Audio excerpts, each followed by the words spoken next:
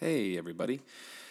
Sorry this took so long. It's been a crazy holiday, and Andrew was hanging out in New Zealand for a couple of weeks, hanging out with the hobbits, and we finally got recording a little after Christmas, and I just haven't had time to edit it. But now I'm back. It's edited. It's ready to go. We both loved it, and we had a good time recording it. Sorry the audio isn't ideal. My microphone was here in LA and I was home in New Jersey, so I'm talking to my laptop. So I apologize for that, but you'll get the gist of it. It's not terrible. We also just joined Twitter. Follow us on Twitter at Sean_and_Andrew, spelled out the way normal people spell those things. And, we're on Instagram too, at Sean and Andrew Talk About Movies, Facebook, all that fun stuff. So without further ado, here is our review of Star Wars: The Last Jedi.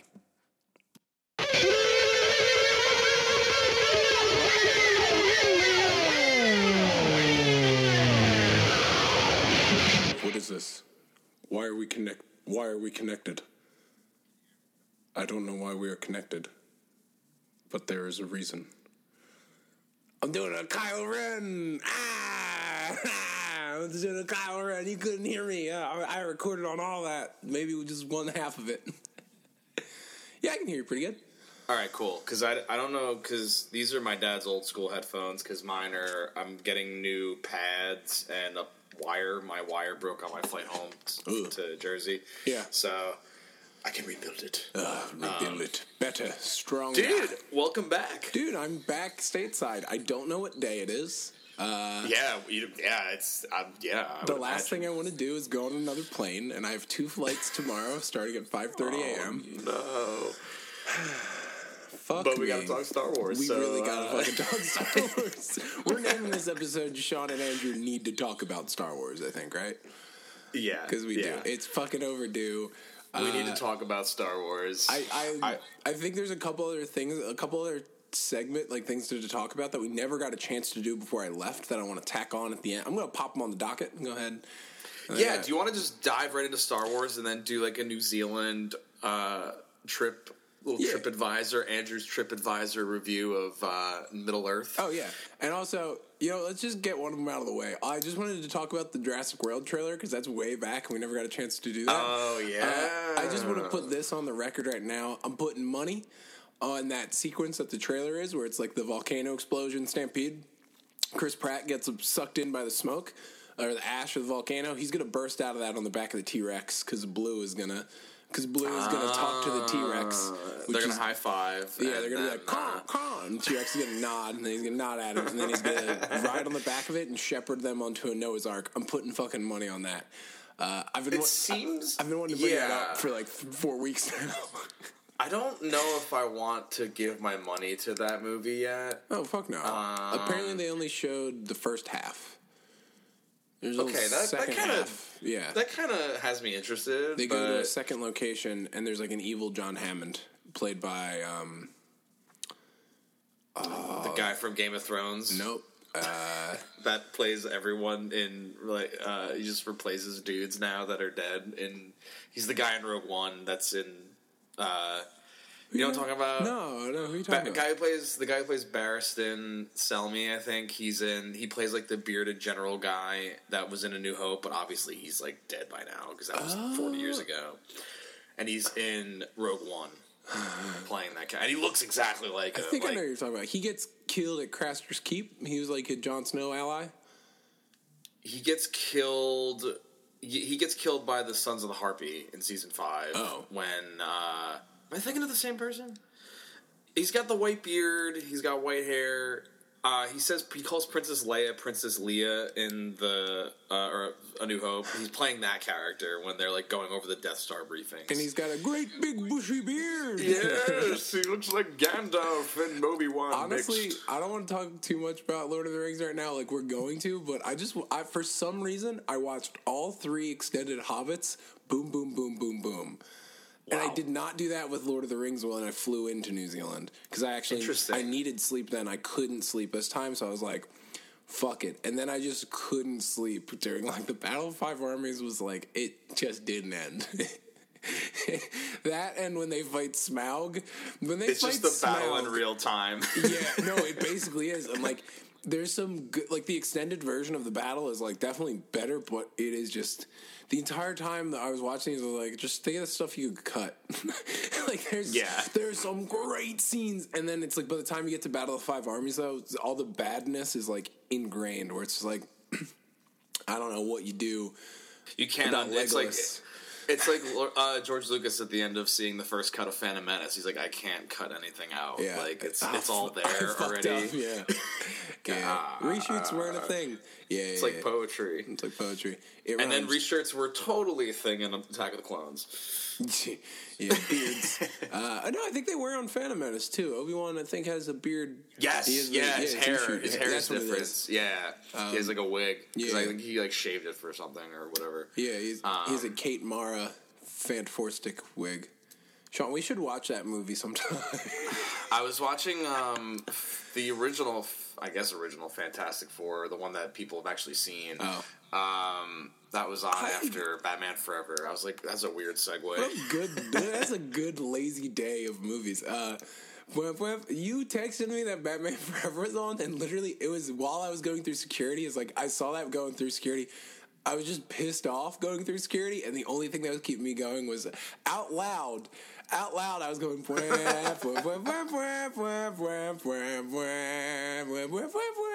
this was getting on my second flight, which fucking Who's sucked. this crazy guy singing the Batman Forever theme song? If somebody had stopped me and went, "Is that Batman Forever?" I would be like, "You're my new best friend in the whole world," because who the fuck would get that? I literally was just doing it like going down the aisle of the plane. I was still doing it. I was like,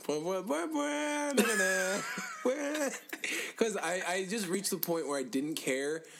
My first, because the flight from New Zealand to LAX was like 14 hours or something like that. I left at like 3:30 in the afternoon. That's good for me to know, because that's not too bad for me. Oh, no, that's not too bad. That was to get to Auckland. When I went, I had to land in Sydney, and then I went to... I'm blanking on it. Not Christchurch. Christchurch was a cool city. Not Wellington. Jesus Christ. I'm completely blanking on where the fuck I flew in. This is going to piss me off. I only know of, like, I looked at airports, so I was like, I only know of, like, Wellington and Auckland. And I'm sorry, this is completely going to stall me. For those who don't know, Andrew was in New Zealand for, like, what, 2 weeks? I was there from December 13th until, like, a couple hours ago. A long time, yeah. It's December 29th right now. It's December 29th. I left on December 29th as well, so I went through some sort of time tunnel. That's crazy. It's crazy. I gotta Google though when the fuck this flight. Where the fuck did I land? Why am I'm completely blanking on the name of this place, and it's really actually upsetting me. San Francisco, Queenstown. Yes. Queenstown. Queenstown was really cool, but I had to go Sydney. So it was 3 flights to get there. It was only 2 flights to get home, which was not as bad. Oh, okay. That's better. Queenstown is in the South Island, which is basically where all the extreme sports shit that we did was. And then North Island was a lot more of the chiller, like, cultural things and Lord of the Rings tour and stuff like that. So we'll get to that. I was in Auckland for the last couple days, and then there's a small story. And the entire trip, because I left on the 13th, and I arrived, like, on the 15th in New Zealand. So Star Wars had come out, and I was like, fuck. I was like, this is going to be just... Every time, it's like when The Force Awakens came out, it took me, like, 2 weeks to see it, because I promised another friend back home that I was going to wait until she came back to, like, watch it. So I waited, and I waited, and I waited, and I finally saw it, and I don't think I had it spoiled. I think I maybe had enough hints that it was spoiled. With this going in... Things were the watershed was breaking on discussions. I basically stayed away from spoilers for The Last Jedi. I stayed away from YouTube. Let's preface. Yeah, like, I just want to just talk about it. I think people get it at this point. Yeah. But you never know. I went on YouTube once when I had Wi-Fi, and like Mr. Sunday Movies, which is a YouTube channel I really like. One of his videos was just titled "Did the Last Jedi Ruin Luke Skywalker?" And every other video that was recommended was Last Jedi related, and I like stood like a half scroll and went like, oh, closed it. I was like, oof, Jesus Christ, I don't want to stumble into anything. Then Instagram had what I guess what I realized later was a Photoshop of a scene but it looked like it was like cam footage. And then the thing that didn't ruin it, the biggest spoiler I got was I kept getting ads on Instagram or Facebook where it's like a poster, you've probably seen it, where they have all of the movies, and it's like a silhouette. Oh, yeah, and it's the silhouette of all the lightsaber fights. So it's a cool poster. It is a good poster, and it's also a fucking spoiler, because it's Darth Maul fight, probably Yoda fight, probably Obi-Wan, Anakin, or probably General Grievous. It's probably General Grievous. That one's more important. And then Obi-Wan, Vader, Luke Vader at the Emperor, and then Rey versus Kylo. And then I saw all the red dudes, red lightsaber, blue lightsaber, and I was just like, fuck, and I scrolled past that. And I forgot about it until right before the fight started, but even still, I didn't know how it was gonna go down in that scene, and it was fucking great. So it was my last... Easily the highlight of the movie for me. Yeah. So basically, I don't even know. We'll get to it. We'll get into it. But so we drove to Auckland. I forget what we did that morning. That morning we did something fun. The fuck did we do that? We did something in the morning, and then we did a bus. We left Rotorua, took a bus. Oh, we went to Hobbiton that morning. I was in fucking the Shire. That's what it was. To see the Hobbits. You can't go into Bag End, and I said, the tour guide told us that, and from the back, I yelled, "What? So you're telling me I can't hit my head on a beam like Gandalf? That was my whole reason to come to this dumb country." And she was like, "Hey, what the hell? This is my home country. This is where I'm from." And I was like, I'm only half kidding. But I'm secretly boiling with rage right now. Somebody did get a video of me hitting my head coming out of one of the Hobbit holes you can go into. I'll send it to you because I left it unread in my inbox, but I have it. But yeah, so we were in Hobbiton, then we went to Auckland, and we had like a 3.5 hour span. Basically, the trip was done for me. The last thing me and my brother paid for was this amazing ice cream tasting thing, which I don't have to talk about on the podcast, but there's this guy named Giappo in Auckland, New Zealand, and he does this taste test thing where I was calling it boss rush. Like, if you've ever played a video game and you get to the part where they just keep sending boss after boss after boss fight, and like you have all these crazy super elaborate ones with like these one was just a Kraken ice cream cone, but it had like all these dark chocolate tentacles and a big Kraken fucking top coming out of the ice cream cone. You have all these crazy ones, and then there was one where they brought out like 8 ice cream cones that had like donuts and shit coming out of them. I was like, guys, this is like that boss, like the big monstrous one, and then all the ones after this are probably just going to be like human sized. And then they were like teeny tiny like cups of like really good ice cream. And so it was like a boss rush of fucking ice cream. But anyway, in between that, like, me and my brother checked into a hotel. He was like, I had convinced other people, and I tricked a couple other people into going to see Star Wars with me. And my brother was like, go ahead, I'll catch up. I thought he was going to meet us at the theater. He didn't. So movie tickets at this place were like $35 a ticket. I bought him a ticket. Oh my God. He did not make it. I tried to contact him. I went back outside. I ran back inside. I couldn't find him. By the time I sat down in the theater, the fucking Lucasfilm logo was up, and I was like, I'm sorry, dude. I'm going to eat this ticket. It's fine. But I felt really shitty for the first, 15 minutes, but then it was so fucking good, dude. I loved it. I told you, I think 9.5 out of 10. That's a higher grade than I gave it, but I really liked it too. I still I have. All right, let's just get into it. Yeah, get into it, dude. You talk. You wanted to talk about longer, so I want to hear what you have to say. I'm really curious what you have to say. It's like knowing. It's like American Pie when you're trying to get laid, and prom date's coming, and I was just like, I know he's gonna see it. I know he's gonna see it. I just don't know when, and. Just gotta fucking talk about it. You were really getting mad at me. I was like, just fucking see. I still have some friends that haven't seen it. You had Mr. Dickovich memes to I had so many Dickovich memes. I said, did you see the other one from Revenge of the Sith that I said? You were supposed to pay the rent. You were supposed to fix the damn door. Who said that to me? Someone said that to me. I can't take credit for that one. Yeah. Anyway, hey, if we have any fan out there, just keep sending us Dickovich. Our one fan. Hey, Ricky. So I really liked it. I actually think I predicted at least the outcome in terms of what the general response would be to it. I don't know what I was trying to do you figure out the mean? episode. When I talked to you, I was like, I feel like it's going to be weird and people won't like it. Oh yeah, you did say that. You did say that. I did specifically said that. Ryan Johnson, even before in interviews, was saying like, "This is gonna be a weird one," and I was just like, "Bring it on, buddy." Yeah, I was like, I was into that, and I was like, definitely prepared for that. So it definitely was easier for me to not be like, "Oh, fucking Snoke!" Like what, dude? That was so good, but keep going. So I guess I was like, kind of like, "Good job, Sean! Like you knew this was coming." Yeah. And there was some stuff that like conceptually was really good, but the execution wasn't as good as the kind of like concept. I'm just curious. The Leia flying back into the starship, like execution wise, just looked kind of awkward. I kind of like the CGI wasn't that great either. I kind of loved it. I loved it. I was like, all right, like if she's gonna display the Force, I'd rather have her do that than like whip out a lightsaber. You know what I mean? Like. That makes more sense. We've never for the character. seen her use it, and I think I forget if I was talking to you about this. I was talking to somebody. She's in the OG3.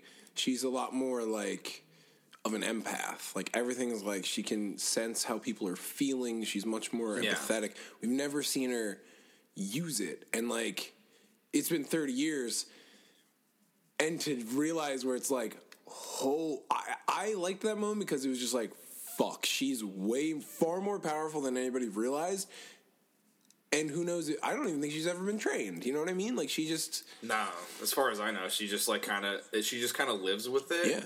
But like she's also like running the show. She's General Leia. She's got to like we got to talk about. She's like got to focus on that shit. Yeah, I liked her a lot more in this movie, though. Really like good. it felt like it didn't feel like she felt kind of like shoehorned into Force Awakens, and it was like kind of awkward. A couple. Her Han scenes though are really good in the Force Awakens. I mean, come on, how could they not be? No, I know her performance isn't. Her performance is much better in this. Her performance was a little weak, honestly, in Force Awakens. This feels shitty to say.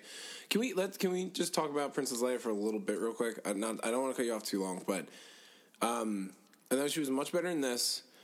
Her performance in Force Awakens is fine, but some of those scenes, like her and Han, just like changing her hair, like new jacket, same jacket, like all that. It's just like, oh, fuck, they're still crazy about each other. But they just can't. But they couldn't make it work. She's great in this. I think. Remember in interviews they were saying the plan was Force Awakens was going to be Han's movie, Last Jedi was going to be Luke's movie, 9 was going to be Leia's movie. And they said also it's a fitting send-off for the character. I don't know where that leaves 9, but I want to talk about it briefly because I've been thinking about it. Oh, yeah. We should definitely... Let's talk about like where we think 9's going to go at the end, for sure. I have some ideas. Well, I just want like some... Do you want to just do it right this is just one thing. Yeah. This isn't a huge prediction. This is just kind of what I want, and I think it would be the most... I think it's the best thing... This is going to maybe not be the most tasteful comment, but whatever. Obviously, Carrie Fisher passed away, which sucks because she's fucking awesome. She's just a great person. And if they were going to do more of a focus on Leia, that would have been amazing. There's not really a stand-in character who can carry the torch. I hope they don't pass it off to her daughter too much, because I don't... She's just kind of their character. Like, she's a good side character, but there's not a lot to her. Yeah. They gave her a lot more to do in this than Force Awakens, for sure. It would have felt like Laura Dern was supposed to be who they're passing the torch to, but obviously that didn't happen. And then I hope in the open... That ain't gonna work. No, I would rather in the opening crawl, I would rather have the opening crawl announce Princess Leia had passed away, like, peacefully. And now it's... If the first movie was about, like, rediscovering these legends, and then this movie was a lot more about embracing them, like the heroes of old, 9 is going to be about they're all gone. Yeah. And, like, this is all new. Ponda Baba is, like, the last one, or whatever his name is, Lando's co-pilot. He's the last one. Admiral Akbar died.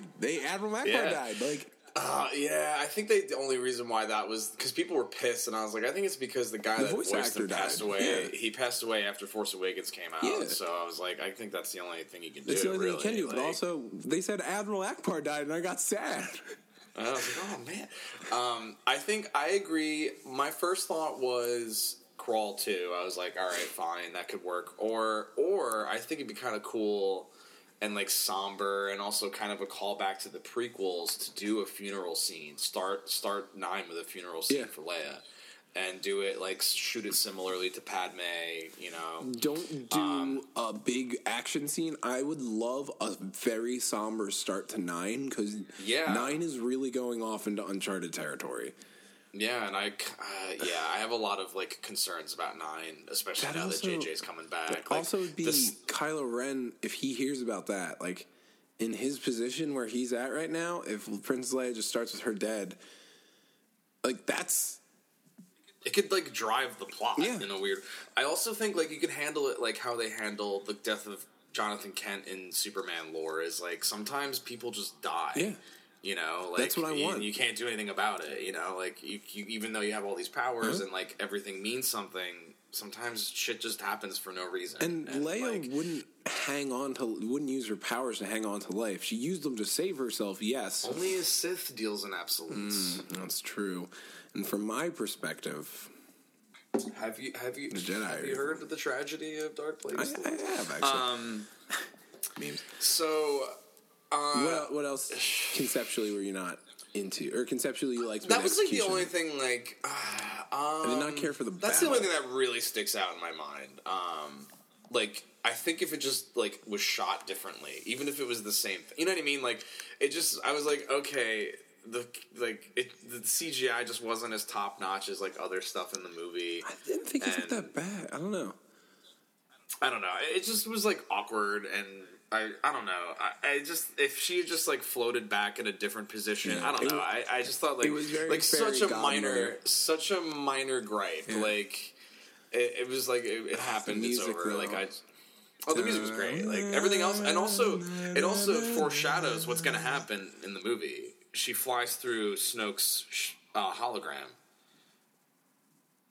She flies through. There's the hologram on the ship of Snoke's destroyer. And she flies through it like in the same spot that Laura Dern's. Yeah, I didn't read that online. I was like, oh shit! It would have been better if it was Leia that did it, because then it would have been even more foreshadowing. But whatever.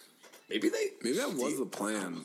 But like then, do you think like? Because then they were like, maybe it would be kind of distasteful. I don't think if, it would have we been. Actually killed Carrie Fisher in the movie. I don't think it would have been. I've said this before, but I think in Fast and Furious, well, this is dark, but in Fast and Furious 7, it was about Jason Statham coming and showing up and killing all the members of the team, and then Paul Walker died. I was like, just have him kill Paul Walker. It's a hard. It's like super manipulative. I know. Yeah, it's hard. It's just like you're dealing with real life consequences. I agree. And I don't think it would have been that bad because they said it was a good send off, and it leaves more questions than at the end of the movie when it doesn't it end with her in the tableau, or it ends on the kid, right? Yeah, Space Kid, broom guy. Question: did he grab that broom with the Force? Oh yeah. Okay, good. Yeah. Loved it because I was like, wait, what? That's my first time I saw. I was like, I saw that, right? Yeah, like I was like that was a really well done. That was a really good execution scene. Like because you're like, wait a minute, did I just see that? Like. It's so subtle. You're just like, I fucking loved it. I fucking loved that ending. Yeah, it was really good. Holding the broom like a lightsaber. Yep. And looking at the moons. That. I was hoping we would get a Steven Spielberg shooting star, but an E.T. Just an E.T. I loved that. That was something I wasn't sure if I caught.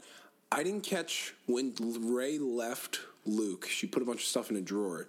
At the end of the movie, someone opened it up and grabbed something out of there. Finn grabs a blanket for Rose, and all the books are in text. there. The sacred texts. Not page turners, are they? Oh my God, Yoda! Yoda showed up, Sean. I was so fucking happy Yoda showed up. Yeah. ILM does not know how to make puppets, but it's fine. Well, they used the mold, the original mold. They found the mold of Yoda from the original movies, and it looks way better than the Yoda from Phantom Menace. Yeah, but Yoda from Phantom Menace looks a little... The Yaddle in Phantom Menace, like, wow, that is the best Yaddle I've ever seen. the female Yoda. Everybody on the Jedi I liked it because like it felt more like of a natural progression than if they like kept with CGI. Yeah, I loved he was a puppet, dude. Are you fucking kidding me? And they also like didn't even really make him that transparent. No. He's just kind of there and has like a little bit of a blue glow around him. You know, it's just there. And I was like, word, I'm into it. I love super into it. That Luke Skywalker. It felt meta. But I love that Luke Skywalker reserved himself on an island. A lot of this movie was meta. Mm-hmm. The two big meta things I loved was that Luke Skywalker lived on a secluded island by himself that was surrounded by goofy Muppets. Because that's a fucking Star Wars, nerd. Like, deal with it. That's what it is. Yeah. And then Finn, who is, I think we can all agree, Finn's kind of a dummy. He goes to Casino World and he's like, "Oh, this place is cool. It looks all cool. It's super cool." And then the girls, Rose is like, "Hey, this place sucks. No, it's Take not. a closer look." And also, it looks like anywhere from the prequels. It's all smooth, circular Coruscant buildings or Naboo. Justin Theroux is there. That was Justin It's Theroux. great. Oh yeah, I thought that was Justin the Theroux. dude from The Artist, whose name I don't know. Well, that's what was great about that whole movie was like that whole bit was like a 20s, 30s kind of aesthetic, and he's got like the pencil mustache and like the coif of white. It should have just been it's Oscar Justin Theroux. Isaac I was like, is that it's like a weird time warp. Well, now that you mention it, cameos. Speaking of playing two roles, Mark Hamill does the motion capture for the little guy that's trying to put the coins in BB-8. That's Mark Hamill. Oh, that's awesome. Yeah. That's actually great. I've been doing so much research while you were hanging out with the Hobbits, dude. I was like, what is going on in this movie? I got the red letter. You like just saw. When did you see it? Like a day or two ago? I actually couldn't tell you.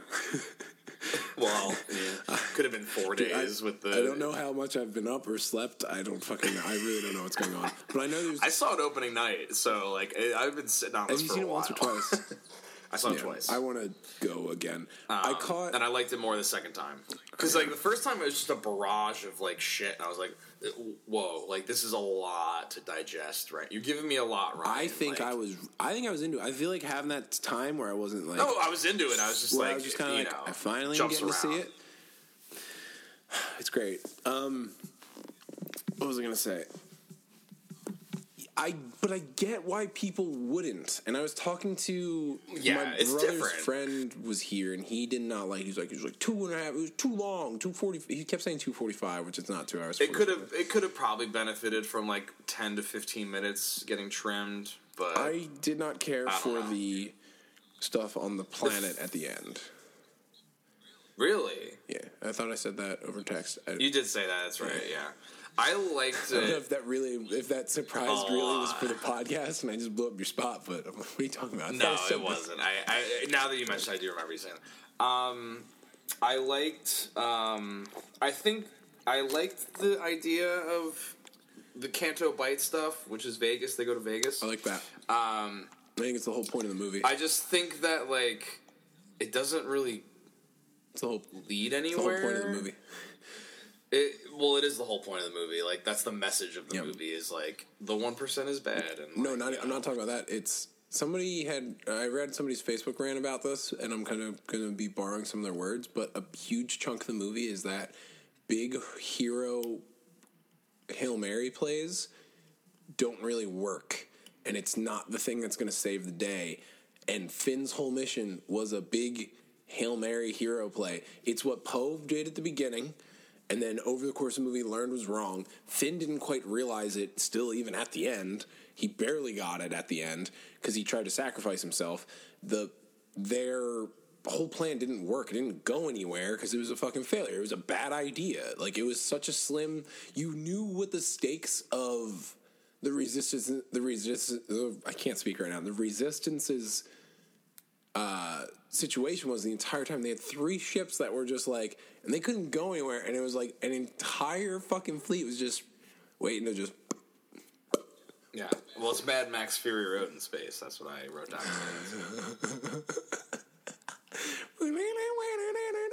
In good ways. Oh man, Yeah, it that's is. actually a good way of looking at it. That actually kind of changes my perspective of it, because you're right. It is about like failing and learning The how whole to. movie is about failure and overcoming failure, and I fucking loved it. Everybody has to deal with it, but continue. Especially Luke. Yep. I really Do you want to go in order? So the movie opens with The Crawl. And then Finn or Poe is making a collect call. Did you see it in 3D? I didn't, but that first shot, I was like, this probably looks fucking great in 3D. Yeah, I didn't see it in 3D either.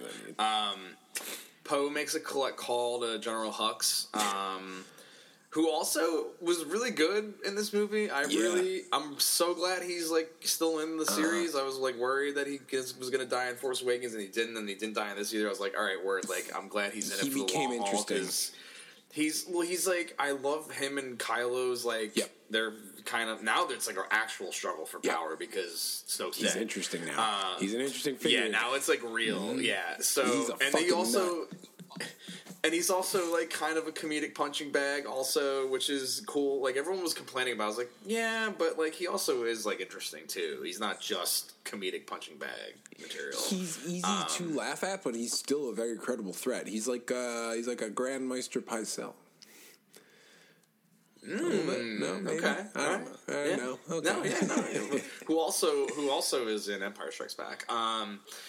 He's in one of the AT-ATs, or I think he's in an AT-AT. Yeah, no, he is. He's the AT-AT commander. I think he gets promoted, and then he might even be in Return of the Jedi. I don't know. There's like one of the generals who gets promoted like a couple times in between Empire and Jedi, which is interesting. Yeah, Domhnall Gleeson's also just really good. He also, like, they did a good job with the makeup. Like, his eyes just look sunken in. Like, he just looks stressed. Yeah, he looks really shitty in a good way in this one. Yeah, like, he looks really old. Fucking, like, hasn't slept in weeks kind of thing. So, they have a little funny Marvel exchange, and, Yep. I was like, oh, when I first saw that, I was like, uh-oh. I kind of had that moment of, like... It was the Thor spinning on the chain moment where it's like, oh no. Hey, Disney, stop starting your big epics with jokes. Because, like, because they do it in Force Awakens, but it's a little bit more subtle. Like, who talks first, I talk first. Like, Poe has that. He's like, he does it in the first one, too. Like, he's like. It feels more. But it's like not as. It feels too out of place in this one. Yeah, I'm just still on hold. Yeah. Yeah, and it's like, okay, like, I get it. It's fine. Like, they say in 70s terms in A New Hope. It's whatever, I'll take it. But, like, it just... Can you hear me? I think it just went on a little too long, maybe, it was what it was. Maybe if it was, like, 1 or 2 back and forth instead of, like, the 3 or 4 that it was. Yeah. But it was fine. Like it wasn't like that the whole movie, and people were like, "Oh, this is fucking stupid." I'm like, it wasn't. It could have been much worse. People in my could have group been. kept saying that, who had seen it, kept talking about how all the jokes were terrible, and it's like way jokier and stuff. I did not see that as a problem. Well, I mean, Star Wars was never super serious, but like, I mean, I think people's like comedic sensibilities have changed over the years, and I was thinking about this, and also, I think Luke, people usually point to the Luke throwing the lightsaber over his shoulder moment as like a really bad moment. I'm like, that's like so Yoda though. That's like perfect. Yeah. Like Yoda was like, stupid. Like he's like eating all his fucking. He's like eating all Luke's Slim Jims and stuff. And hey, I was gonna snap into those.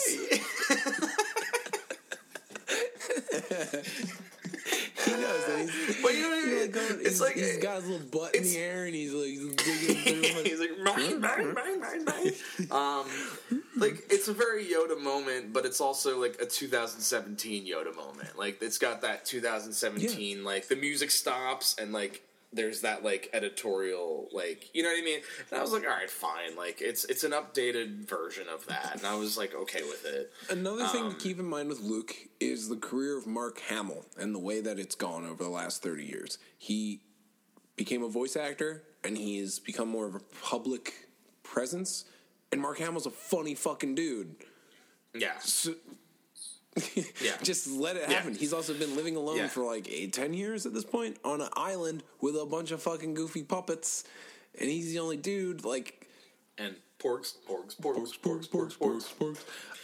I have a great take on porgs, by the way. I have a very hot take on porgs. Not hot. got a hot it's porg all right. take. Come on. We're just Guys, let's I just think that's the new jump right name into of the it. episode. Hot porg take. So We might all trend right, if we do that. This is my theory. Okay. So Disney was like, "All right, Ryan, we got these cute little things. You got to put them in the movie. We've already made the plush dolls." And he's like, "All right, fine." The two scenes that the porgs are featured in, Chewbacca's about to eat one of them, and the second one is he's just like hitting one out of the. He's like, "Get the fuck out of here." So I think like Ryan Johnson was just kind of like, "Fuck your porgs," like They're in it like, a lot. they're in it a lot, but they're also not Yeah. in it. Like, they don't do anything, and I kind of would rather have the way that it was than them, like, actually give them a lot of shit to do. You know what I mean? Like, It was.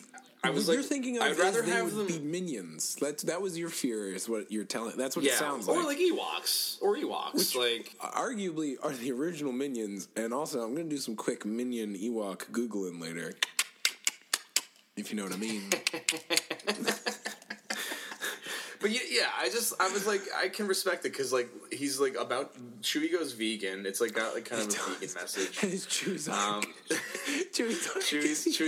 Chewie goes vegan. No, I just thought it was fucking hysterical that Episode 8. Chewie goes vegan.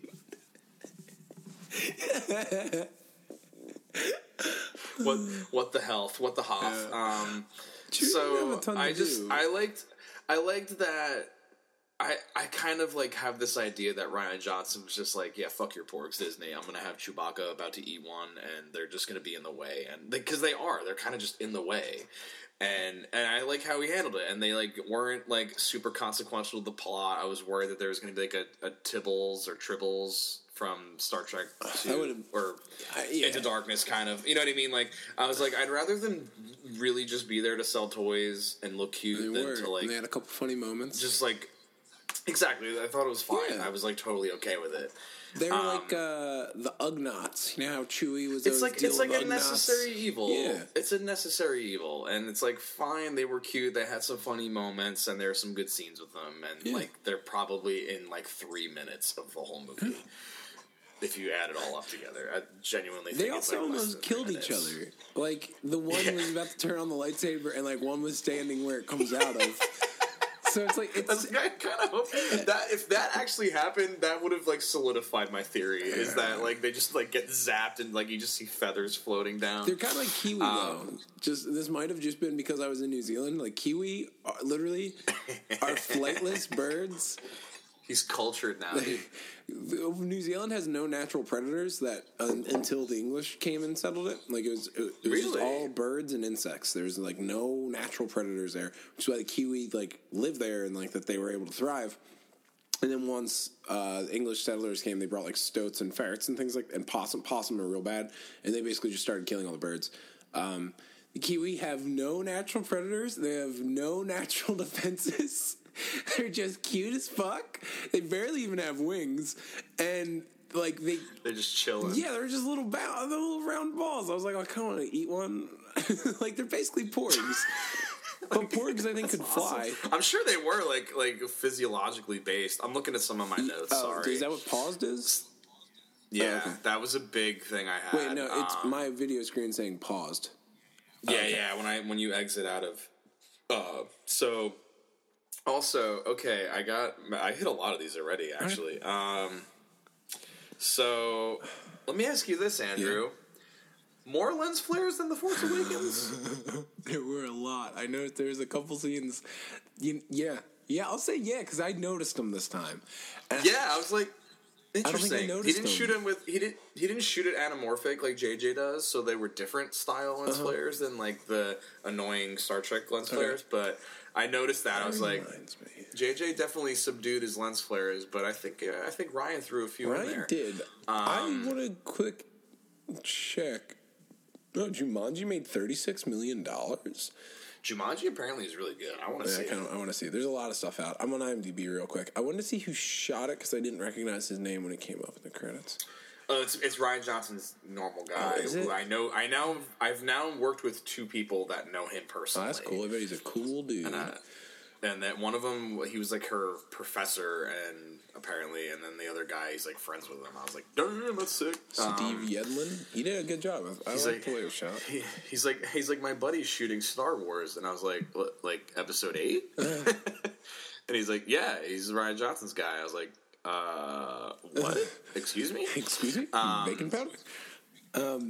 I just watched one. I haven't seen Wayne's World movies in so fucking long. I really need to. What else? What else we got? We were just talking about at the beginning. Here's just a small detail.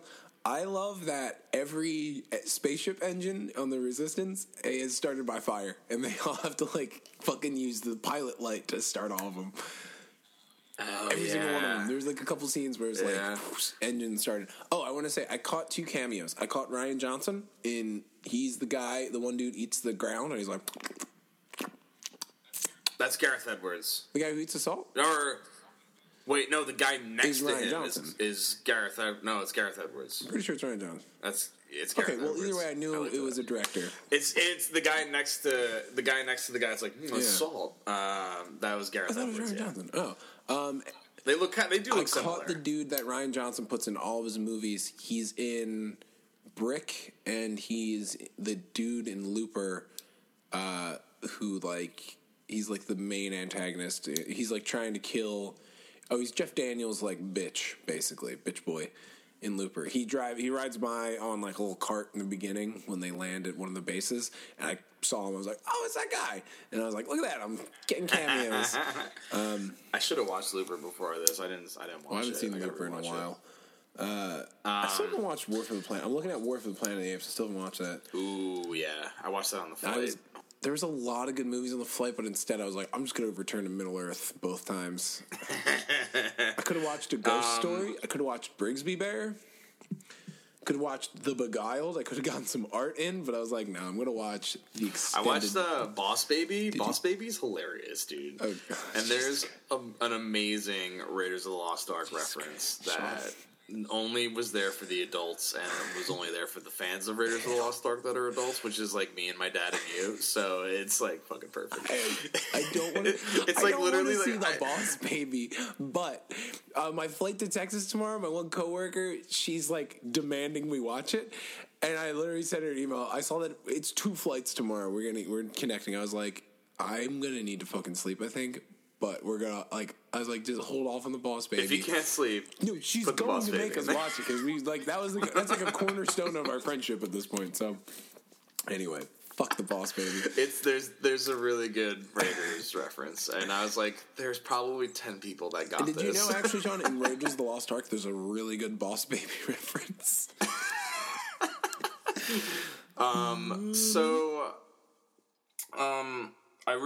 All right. What else in the beginnings? Hux, goofiness.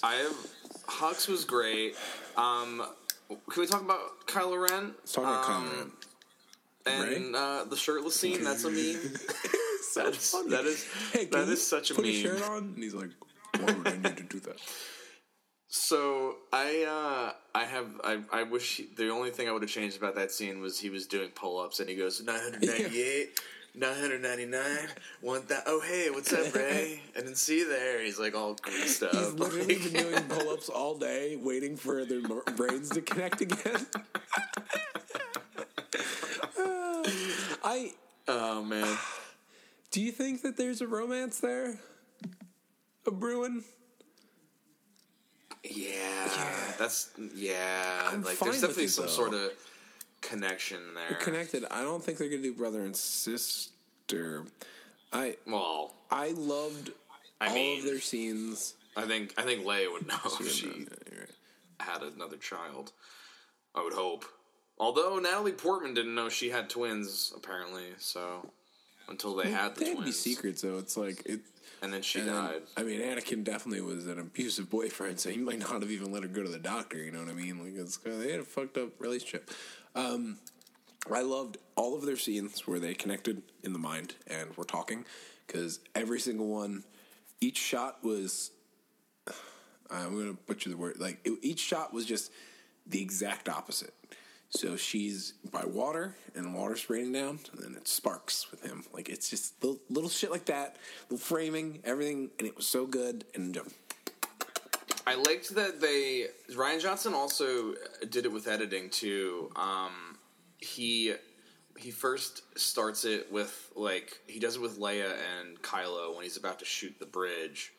And he edits it similarly to how really well Vader and Luke converse at the end of Empire, where it does like those quick fade in almost. It's, you know what I mean?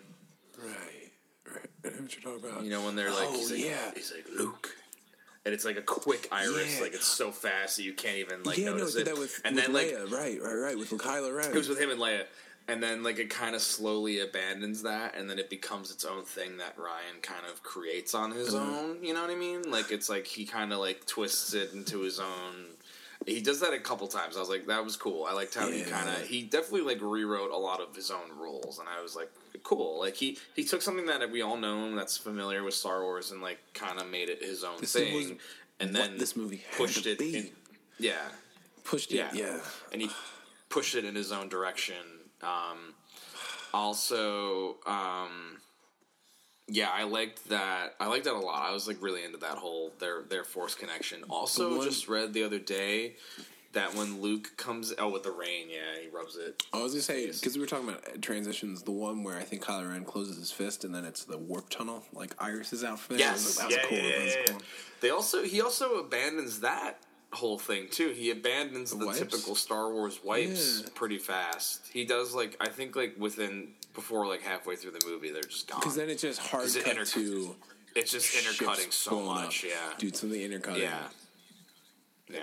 Oh man, that middle section was that was why I was like, we don't need this battle at the end where everyone's together, because it was more exciting everybody coming together. But what were you saying? You were reading something? I was reading an article or something, a blurb that said that when Luke blows up the hut to tell Rey and Kylo, Kyle, get out of here, that was practical. All the bricks. I was like, that's this movie's bread thing. That's awesome. That's really awesome. Yeah, it's a good really effect, cool effect. Simple. I really liked all the Kylo Ren and Rey stuff. Because you didn't know, it's really good. Rey, throughout the movie, you're legitimately concerned that she's actually going to go to the dark side, because she only understands the Force to be power and to be used as a means of attack and just power in general. She's not afraid of the dark side at all, but that, I think, could be a strength. She really doesn't seem to be afraid of it, right? No, not at all. Well, they explore something that I've been reading a lot about Grey Jedi and the fact that, and Luke talks about this too, about how the Jedi, and I love that he kind of references the prequels, is they kind of fucked up, they thought they were, right, and they made a lot of mistakes, and Anakin was pretty skeptical of them for the wrong reasons, but I think that they're at the height of their power, having Grey Jedi. I kind of I wish it didn't become it kind of reverted back to a good versus evil fight for the third act, which was my major issue. But I also there were little details in the last bit that I'll talk about with you that I don't know if you knew about. Okay, I don't know. Can we talk about prequels real quick? I want to talk about prequel things real quick. Prequel things. Very small. Sort of small. I already talked about how I think that they went to a place that aesthetically felt like a place from the prequels, which respects. Yeah. Luke. So one of the central mysteries of the movie that we sort of get half answers to is what happened between Luke and Kylo Ren when he was training him. What happened that night that we heard about in The Force Awakens? We still don't know who the fuck the Knights of Ren are. We don't know. That's something. If Episode 9 is titled... I'm sure JJ's going to be like... Episode 9, Knights of Ren? Oh. Could be. Because he took a couple students with him, and we haven't seen or heard anything about these other people. So we don't know what they're doing with them or what what's going on there. It's not the Red Guard that was with Snoke. No, It's a detail that they keep alluding to, but we still haven't seen or heard anything of, which is fucking gonna be crazy. And if Kylo Ren is seated in power, then anyway, we can talk about that. But so Luke started he started sensing like darkness in young Ben Solo, his nephew, and then he like gazed into his mind and saw a future where he was evil and he was doing all these terrible things. And for just a moment, he ignited his lightsaber and was about ready to fucking kill a kid in bed, but he didn't do it because he realized what the problem was there. The movie does a good thing where it's like, first you hear from Luke's side where it's like he was going to go confront him, and then he was attacked, and then Kylo Ren went on the rampage, and then Kylo Ren was just like, he was going to kill me. And you completely understand why Kylo Ren hates him from that point. And like, oh yeah, why absolutely. he won't listen to him. It's like, because he's fucking afraid of him, and like that broke his goddamn heart where his uncle was, for just a moment, he didn't know it was just a moment, his uncle was ready to fucking kill him, and he was like entrusted him, you know what I mean? It would fuck you up. Yeah. He didn't turn his lightsaber off fast enough. He was like, what have I done? But what Kylo Ren in The Force Awakens feels like a better written version of Anakin in the prequels, where he's a whiny, kind of conflicted rebel of sorts in his own right, who is interested in more power and the dark side and whatnot. He feels like a better written version of Anakin. Luke is basically, in that one moment, is basically living Revenge of the Sith for Vader, because he has a vision that he's trying to prevent, and in doing so, he's about ready to kill a child student of his. So I feel like Mark Hamill's talked about how, Mark Hamill apparently hates it, but like, he's talked about how he didn't see eye to eye with Rian Johnson's interpretation of the character, but I fucking love that just for that one moment, Luke was about to be his father again, and he realized, like, no, I don't want to do that, and then he's going to kill a youngling. Yeah.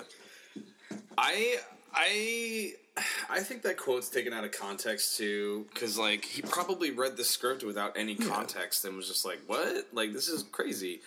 But it felt right, especially for what they set up in The Force Awakens, and I don't know, like it worked. Why? If Luke was the same person 30 years later, what's the point? Like, why would we revisit him? His story's over. You know what I mean? Like that. This just means the story's not over, and like, you know what I mean? So. I really liked. I mean, Mark Hamill's just a national treasure. You know what I mean? Like he's just the best.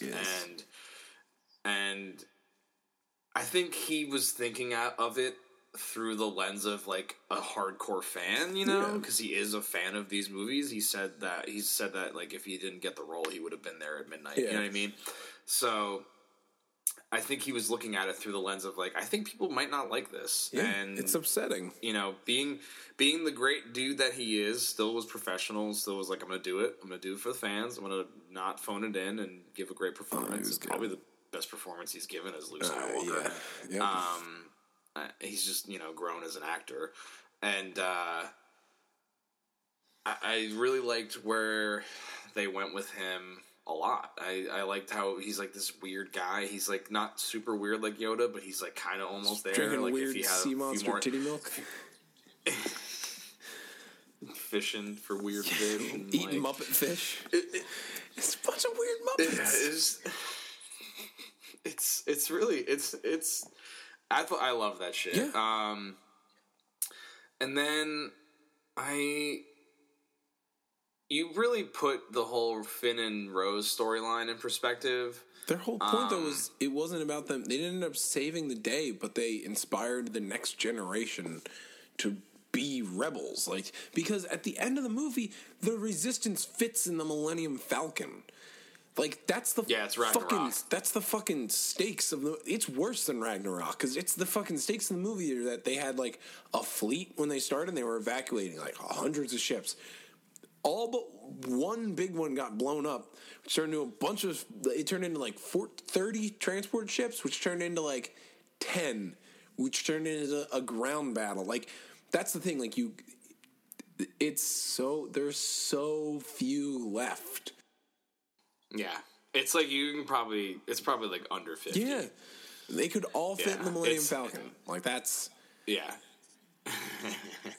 It's like Ragnarok. All of Asgard can fit on that ship. It's a big ship. All of the Resistance can... That's why I hope Billy D shows it. He's like, hey, guys, you missed me? I expected when they were like, well, whose ship does this belong to? And then Benicio del Toro turned on that thing. It was going to be, like, showing all the stuff he sold. It's like, yeah, but now who owned the ship? Who... I love that Benicio del Toro, like, I feel like he just does shit, and people are just like, directors are like, He's not gonna listen. He's not gonna listen to me, so I guess he's not gonna. I'm like kind of scared of this guy. I loved it. I absolutely. His character was like. Oh no, his character was awesome. It was too. goofy. It felt like it. This is a very weird specific thing.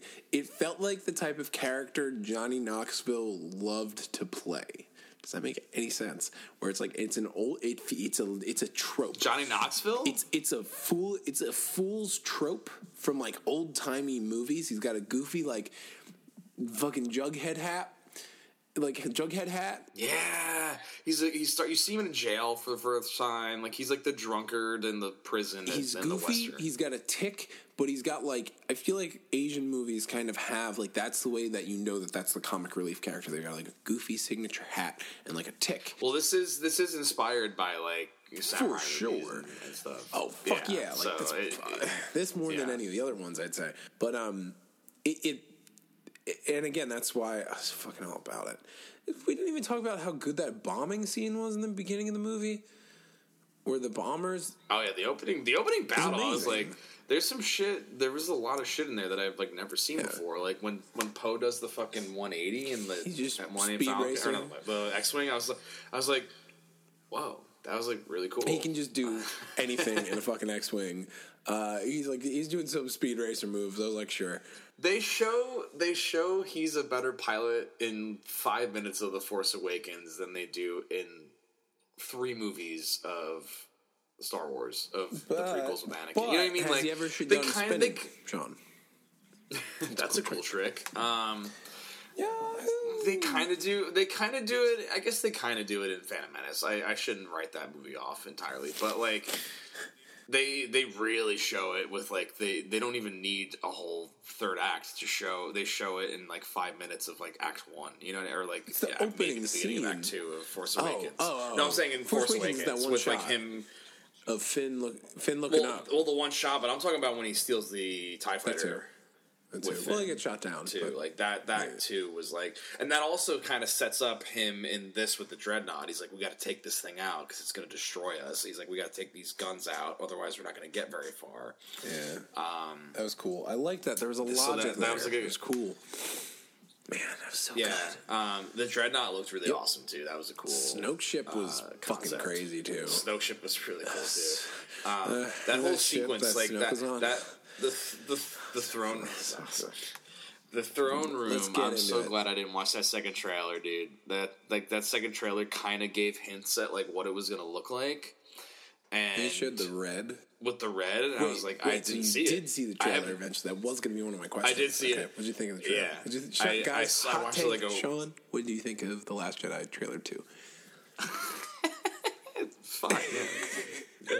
It was good. I'm glad. Let me just put it this way: I'm very glad I didn't watch it before I saw it. I still don't think it spoiled anything. I went in. It didn't, but like I also, like I said, like not seeing the throne room shit. Like that whole red backdrop was like totally fresh for me. Yo, and also, I was just like, it was just fresh in general, but like in the way like Will Smith in the '90s would have said. The throne room. Let's get into it. That shit was so good, dude. So, I wrote an article about defending that whole scene. Why you gotta defend it? Because people are bitching about Snoke. Snoke doesn't people have that call themselves to be a fans. guy. He doesn't have to be important. Exactly. Snoke, I think I might have said this to you. I forget who I said this to, or if I said it was a thought I had either watching Force Awakens or Return of the Jedi or something, where the Emperor in Return of the Jedi and Snoke basically, they don't have to be a guy. Making the Emperor, He's just the Emperor. He's the call to the dark side. He's just a twist. Like, he's just the manifestation of the call to the dark side. That's all it is. The temptation. It's just this hideous, fucking gross, just like, come on, just give in to the worst parts of yourself and just do it. Do it. And then Kylo Ren does it. Just jerk off, you know? Like, it's... Yeah. Is that... Yeah, so many words. Which, circling back to Last Jedi, circling back to Last Jedi, I just want to say that I think Luke not using the Force and then using it all was just like the equivalent of, you know, saving it all and then dying. I'm gonna go to sleep. Jesus Christ! Is that what your next article is about?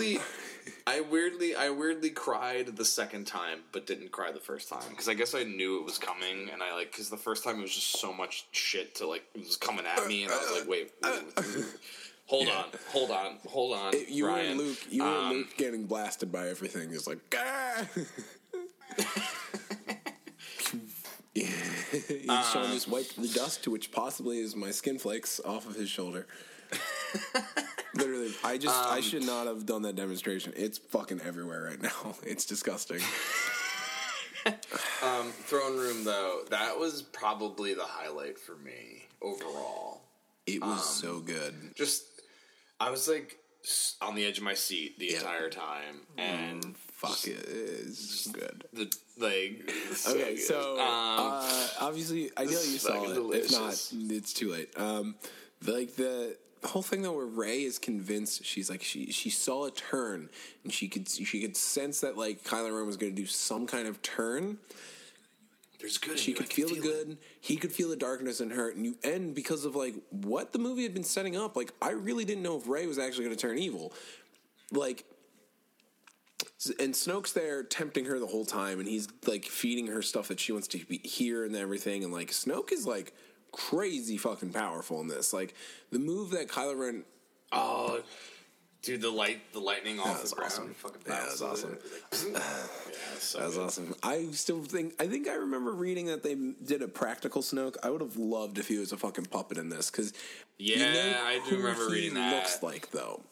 Not exactly Clint Eastwood. He looks like Tobin Bell, who is Jigsaw in the Saw movies. He looks very... I saw a picture of him in Force Awakens. I was like, wait, he looks like totally different in Force Awakens as the hologram. I was like, they definitely changed his look. I think you get more of the lower... I think you get more of like the chin look in Force Awakens, but in this, he's always like kind of down, and he's going face forward. Like forehead. A little bit more. Also, I feel like they were fucking with you the first time you see him because he's kind of farther away in the shot, and Kylo Ren's like kneeling down, and I was like, and he's like he stands up and he's about to walk forward. I was like, are they going to reveal he's teeny tiny? But, I would love that. They didn't do it, but he's like this little fucking Yoda guy. Him and Kylo though, they have the one thing that they have that's like different from Vader. They have the Force freeze, where they can and get like stuck in like a position where they can freeze. They can like freeze people and like manipulate them that way, which is like fucking creepier, but it's cool. I liked so he's like, I have been pulling the strings. I connected you to blah blah blah. And Kylo Ren didn't even know about it. Killer. And then you see the lightsaber start to turn, and it gets ignited. And I see that you are going to strike down your true enemy, and then. He goes out like Maul, and there's two pieces. I think he gets his arm. I think his one hand gets cut off. Yeah, I like that. I didn't notice that the first time. His hand's like still clutching the armrest. My brother's friend was saying he was reading online that Snoke is still alive, and that he was doing the thing that Luke did. And I was like, if they fucking pull that, fuck off.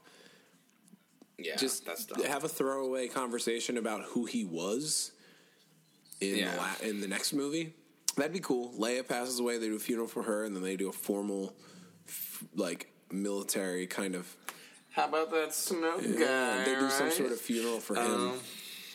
as well, or like Ooh, intercut that. yeah, That'd be like kinda a cool. 1 year later, like anniversary Remembrance Day, and then like Kylo Ren like assumes control of the First Order or something.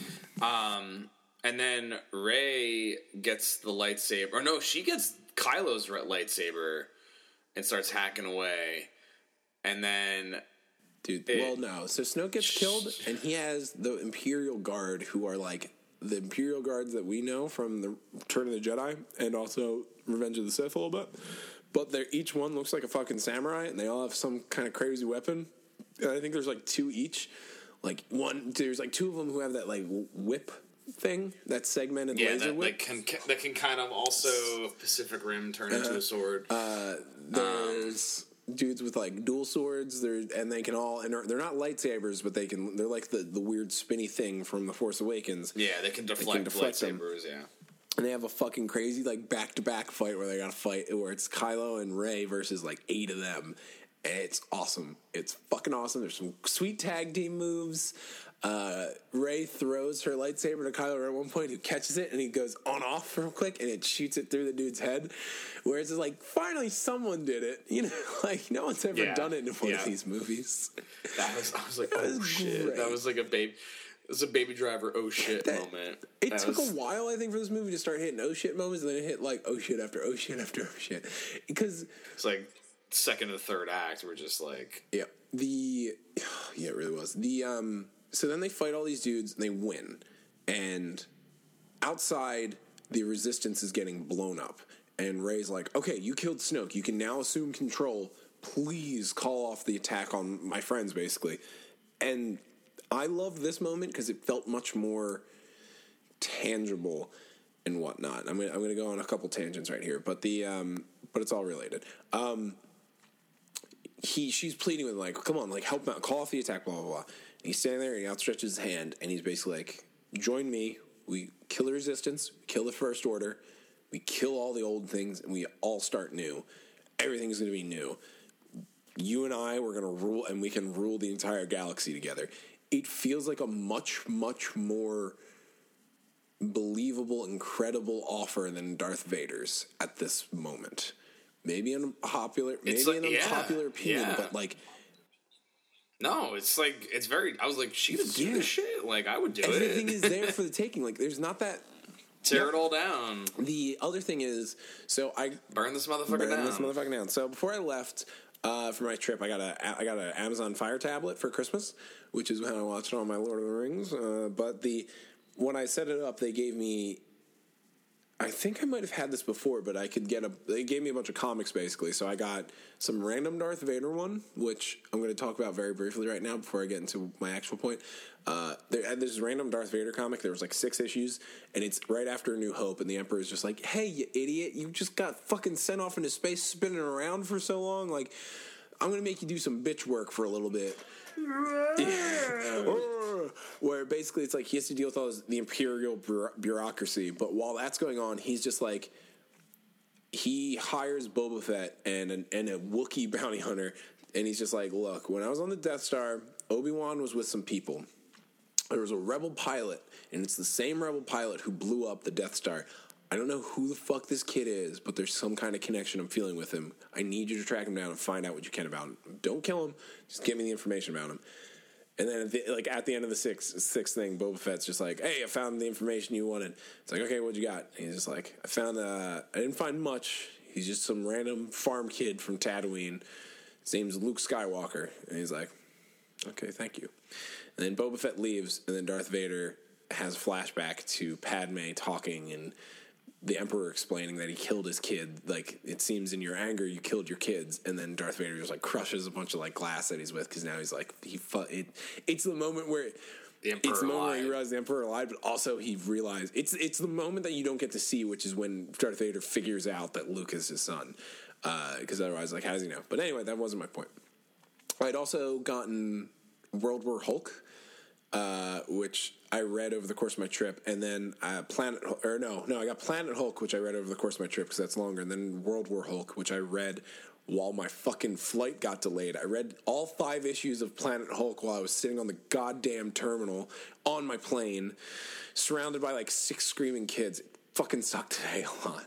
It was like 2 hours, and then we got to leave. But so I read all World War Hulk, which the story is Hulk gets Reed Richards, Iron Man, Doctor Strange, and Black Bolt trick the Hulk into a spaceship. He saves the Earth, and then basically they're like, "Hey, this is a good opportunity." It's right around when Civil War came out, so they're like, "Hey, the comic, hey, this is a good opportunity. You're kind of in space. We found this really nice planet where there's no one living there, and it's just kind of got peaceful. And I think it's you're gonna get left alone, so we're gonna send you there." So they send him off to space. Something goes wrong. He goes to another planet where he gets sent into gladiator combat, becomes basically Spartacus, leads a rebellion, kills an emperor, takes over the planet. But while he's doing it, there's the Emperor's bodyguard is a woman, and she's kind of fights him a couple times, and they have a couple clashes. But then they sort of start to fall in love, and at the end of the story, they have she becomes his wife. They have a kid. She gets killed, and that's why he starts. Then World War Hulk is she gets killed basically, and he thinks it's Reed Richards and everybody who sent him away accidentally did it, and he's the angriest he's ever been, and he shows up to Earth, and he's just like, "Where the fuck are you for?" And just beats the shit out of everybody. It's kind of awesome.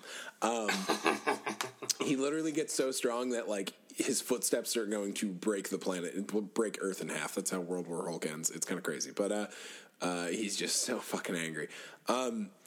But anyway, my point is, I feel like that's a trope of hero stories of old, where there can be a male hero and a female hero on the two opposite sides who do not agree eye to eye, but they have some sort of connection in their training or in their fighting and stuff like that.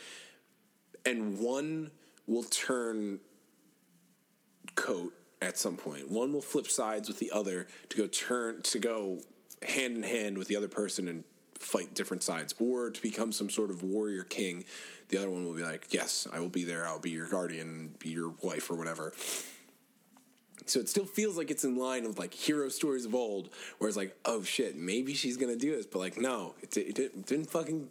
It's not going to happen the way you think. It's that whole thing. That was a long tangent, but I don't know if any of that made sense. But it was on my mind while I was watching it, where I was like, I feel like that is a trope, but also she doesn't end up going with him.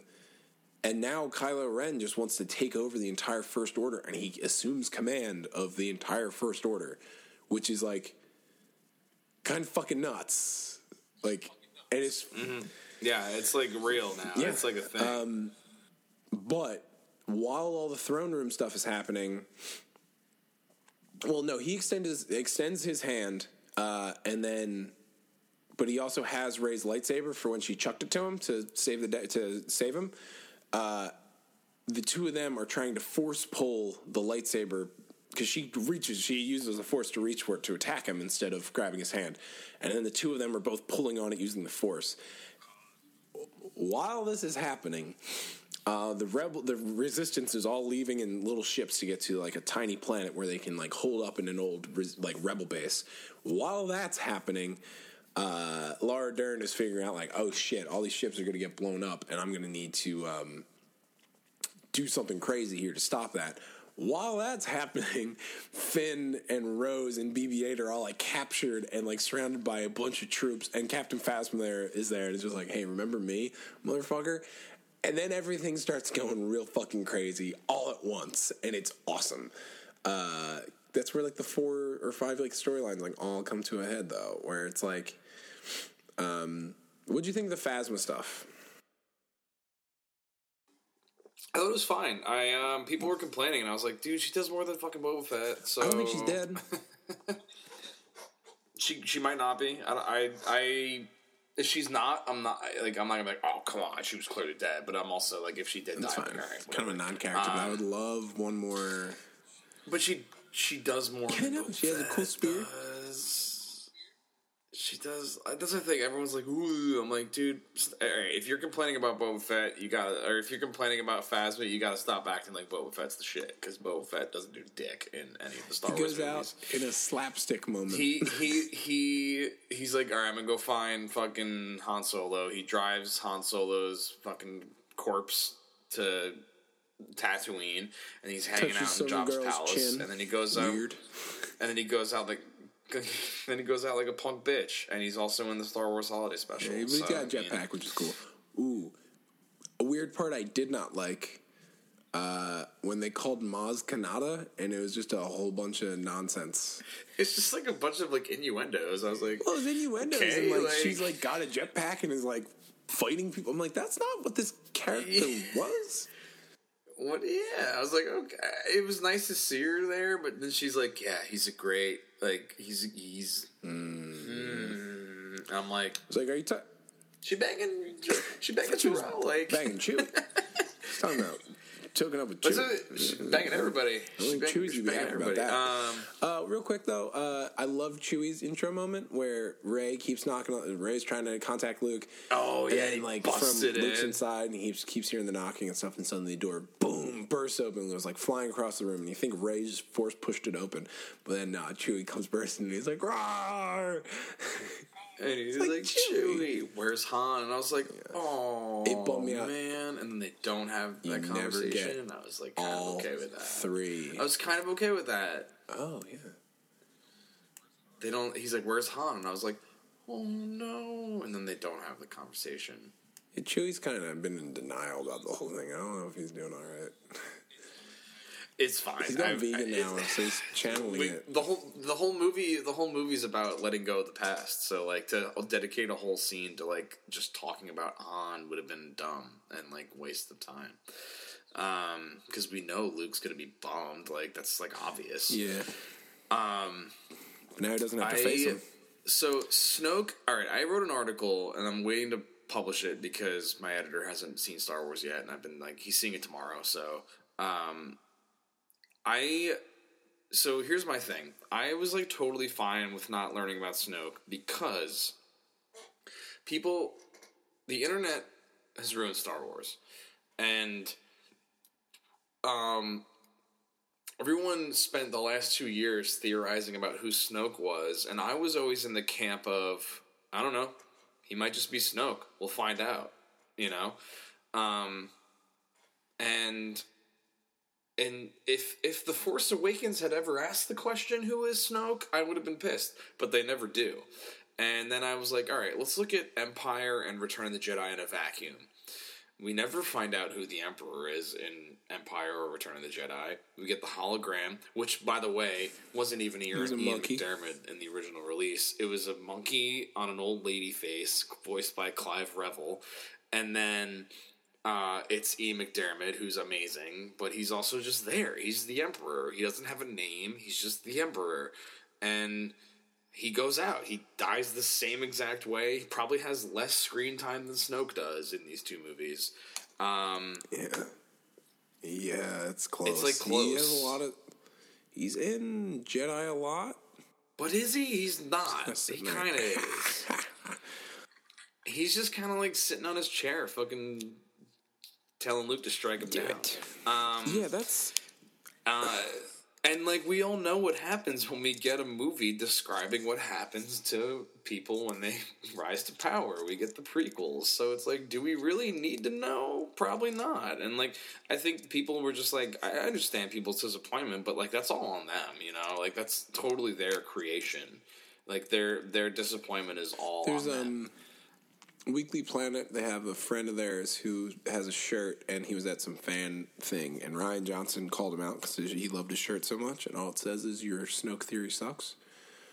So it's like, and then the dude made the shirt, and then I think Rian Johnson started wearing it, I think. I could be backwards on that, but you raise a good point, though, of these movies in a vacuum, and I think it's the same thing with the humor of the movies, because I was thinking about this earlier today, where people are complaining about the jokes and different goofy, jokey moments.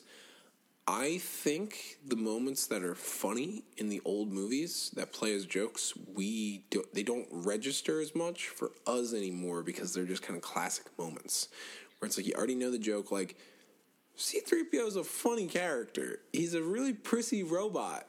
Like, he's a really, really fucking prissy robot. He's sassy. R2's cursing. Like a foul-mouthed like fucking trash can who...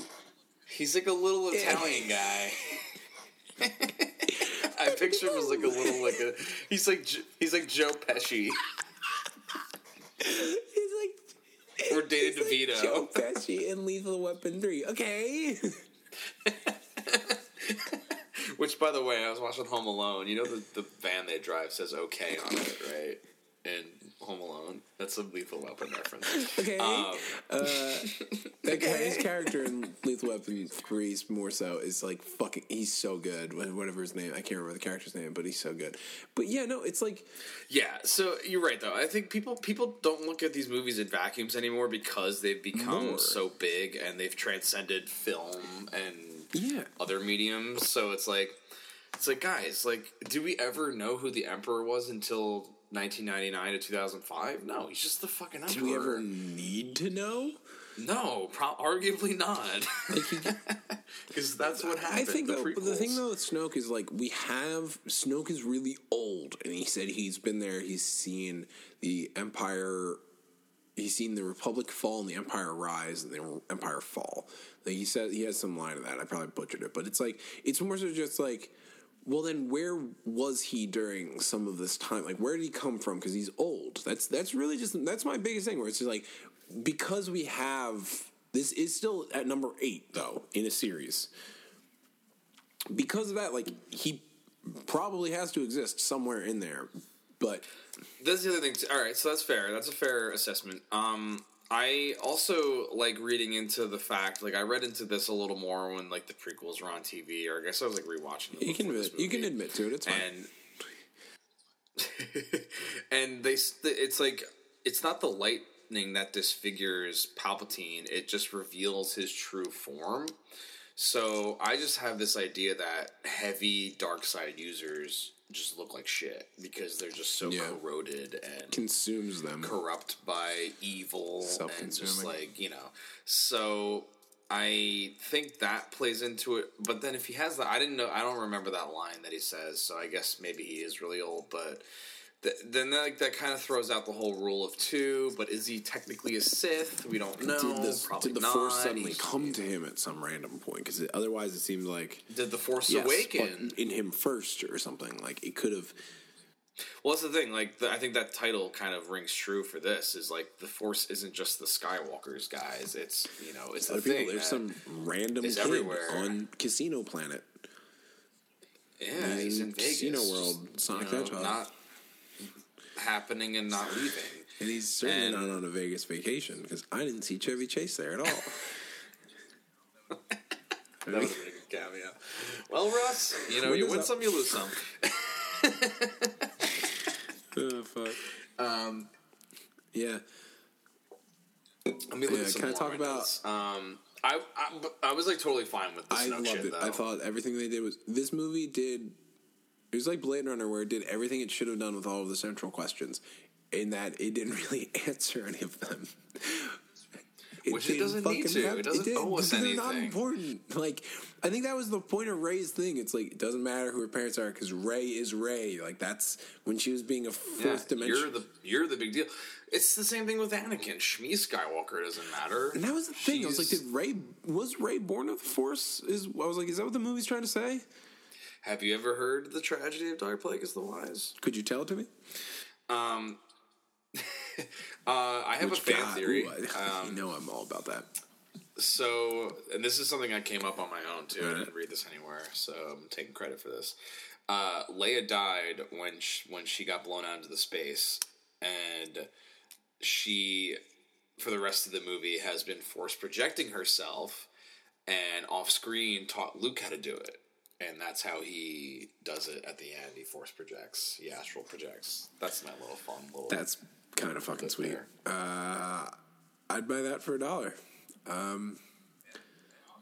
She does, but she does interact with a couple people. Like, she shoots. Yeah, I know. No, it's not. It's just like a fun I could buy it, though. I'd buy that for $1. Some other stuff. We gotta talk about Laura Dern. Well, she does touch... Oh, actually, I added to it.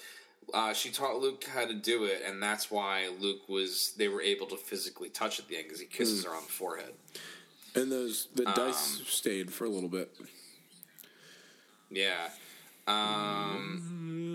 So, same ending as Ragnarok, funeral. Oh, Finn, hello, boys, I'm back. Oh, yeah, he was trying to do that. He almost Randy Quaided everybody. all over the fucking place. That would have been. I'm glad that didn't happen. I thought that would have been a cool death. I was like, all right, word. I was into it. Gets and a then smooch. It didn't happen. Finn gets a smooch, which was fine. Not into it. All right. It was fine. It was whatever. That was cool. They're like, it's miniature Death Star tech. I was like, whoa, that's cool. One of my notes is social justice wars. It's all run by a woman with purple hair, and Chewie's vegan. Boy, Laura Dern, dude. I want to talk about Laura Dern. Let me talk about. God damn it, Sean. Let me talk about Laura Dern. For one time on this podcast, Sean edits out all the other times I'm trying to talk about Laura Dern. So we're finally back to my favorite segment, Talking Dern. We're having a. It's our number 2 segment behind what's Hey, PJ buddy. up to. Did you get this? Buddy, did you get to see PJ? we'll save it. We're having a Dern talking to. Instead of a Stern talking to. We're having a Dern talking to. Laura Dern's in this movie. That's important to know. She's Admiral Holdo, who is a purple-haired. She replaces Leia when Leia is in a coma for a chunk of the movie. And Poe Dameron initially Poe's just like, who the fuck is she? Like he's heard of her, but like never seen her, and he seems kind of underestimated her because I think Poe Dameron might be a little bit of not the best guy in the world. He's kind of dumb. No, like I was like he's exactly he's like of the old quote unquote old school, if you will. He's like a little bit of Han Solo type. I like that all the main heroes in in the new movies are kind of dumb and fallible. Everyone's kind of dumb and in their own way, and I love it. Especially Finn. Dumb. Finn's dumb in The Force Awakens too. Like he's very makes really Finn's rash real dumb. decisions. Rey is pretty dumb too, but she's more in. But she's capable. Like she knows that she can like do things. She takes over, and Poe was butting heads because he doesn't agree with what her plan is, but she's also not completely explaining her plan. He doesn't know what her plan but is. But he also just straight up doesn't trust her. So 1 second. Come back. Talk about we're having a Dern talking to. But there's like a mutiny where Poe Dameron like has a mutiny and he tries to like get rid of her. That doesn't really go well. Like it doesn't really work out because she fights back and like it basically retakes control. And like Princess Leia was like, no, she was doing the right thing the whole time. She wasn't trying to do any hero stuff. She was just trying to save as many people as she could. And then the Resistance is trying to escape at the end, and she's vowing, like, somebody has to stay on their big ship basically to make sure that the First Order stays with it and basically blows it up. And she decides to stay, and the First Order just starts picking off the tiny little transport ships because, what's his name? Benicio del Toro figures out. Kylo, he drops the shield on it. There's a cloaking device. And he was able to hack and like figure out where all of them are. Yeah, maybe. And so she uses the ship has enough for warp. It can fly at warp speed just one time. She turns it around and she fucking warps into Snoke's gigantic fucking Star Destroyer. And it's like the craziest fucking moment in the movie. Because that happens while Kylo and Rey are trying to pull the lightsaber both directions. And right as it breaks, Holdo's ship smashes right through. And it goes, instead of being loud, it's just all silent. And you just see like this grand scale, like black and white, like break apart of like the destruction of it. Where it's like you just see like the light, like how it would have fucking... Like the whole fleet too, not just Snoke's ship. Like every Star Destroyer. It's like catastrophic because it's like warp speed bullet going through the. And it's presented in the best way. I can't describe it. Just like that's like flawless execution. Just like I was just like literally, I was like, wow. Dead silent. Dead silent. I'm glad no one said, because like apparently I've been reading a lot of articles about people saying dumb shit during that silence to like ruin it. And I'm just like, I'm so glad no one said anything. A couple people were like, "Wow," and I think I might have said "wow" out loud too. I probably was reacted. I was like, shit, like this is just like I holy loved that moment. It's so grand. Yeah, that was probably most visually and like the lack, And like emotionally. sometimes like the lack of audio is just like amazing. Just Not with a bang. top 10 Star Yep. Wars moments And ever. it didn't even have to blow Like, up a planet. so That's good. what I was talking about. Like fucking Force Awakens, we didn't need Starkiller Base. We didn't need to blow up 9 planets or where the fuck happened. Nope. And everyone was like, "This is dumb," and I'm like, "All right, it's not as dumb as another fucking Death was so much Star." better. Like, I'd rather have fucking Mad Max Fury Road in space than another fucking Death Star. This was a chase movie the entire time, and it ends with like everybody's basically just like it's like a Western where it's like everyone's just holed off in like one old hideout. There's no way out. Like everyone's ready to die. Like everyone's ready to fucking die, and it feels like they're going to. But that happens. The lightsaber breaks, and Finn and the ship getting fucked up destroys where like Finn and Rose and BB-8 are surrounded, and then that gives them a chance to escape. But also BB-8 takes control of an AT-ST, or an AT-ST just starts shooting at stormtroopers, and you're like, what the fuck's going on? And then like the top of it just gets like ripped off for no reason, and it's just BB-8, and Finn's like, okay. Like, it's like still connected to like its charging dock or whatever, and it just like gets pulled off. BB-8 also has some great I love when he moments. spills money. DC, I was like, oh shit. I loved that, and I love when they put the garbage can over him, and he does the dan dan dan dan dan dan dan dan. He like does his own version of that. It's so he good. does that. There's an evil BB-8 who like right away spots him. And he's like, "That's not right." Evil BB-8 was mean. Yeah, He's like the Terminator. Got the red eye and everything. Another marketing thing where it was like they're like, "Oh, there's this evil BB-8 and he's in 2 minutes." Yeah.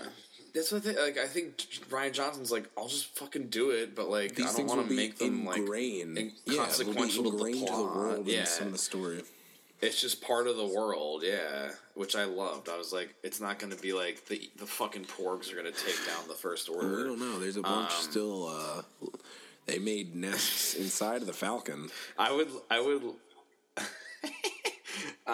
So you had problems with the last sequence. I think the final everything was so satisfying with the Laura Dern spaceship smash. Everything coming together.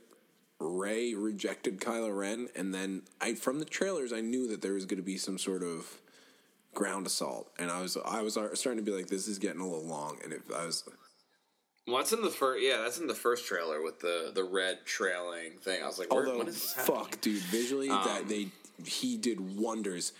That was a great wonders set with the piece. red dust, because like the ships, the speeders like flying towards and like. It looked so fucking cool. The walkers were fine. They didn't really do anything. They were basically just a wall. Yeah, it was really big. And then, that was awesome. Luke shows up. Well, what's his name? Poe realizes you can't do hero moves.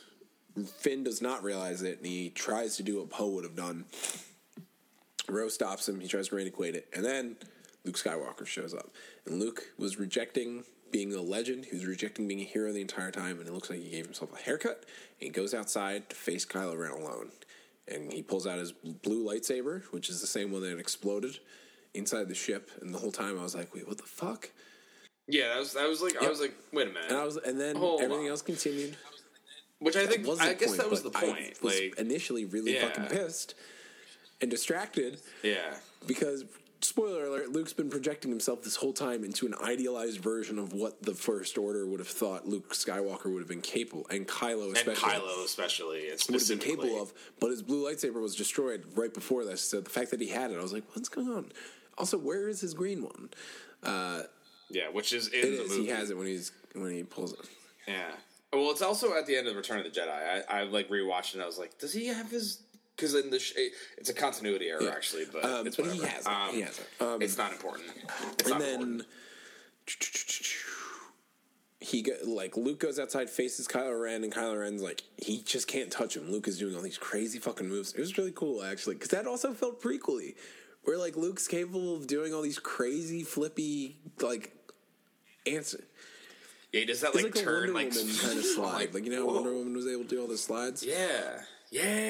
I actually just rewatched one. I watched the final battle. Holds up pretty well. The final battle I watched, like, honestly, on the plane today. I watched the final battle of that and the final battle of Rogue One earlier because that was all I had time. Interesting. You watched the worst part of it. Because last time I watched it before Justice League, I did not catch that part actually. Okay. What else? I also, a little detail, I don't know if you knew this, I didn't notice it when I first watched it, and when I read about it, I was like, oh, wow, that is really good. Luke's footsteps don't drudge up the red under the white. That's awesome. I didn't catch that. Yeah, that's like, that was where I was like, oh, wow, Well, Rian Johnson. When Round of Kylo applause for Ren Rian Johnson there.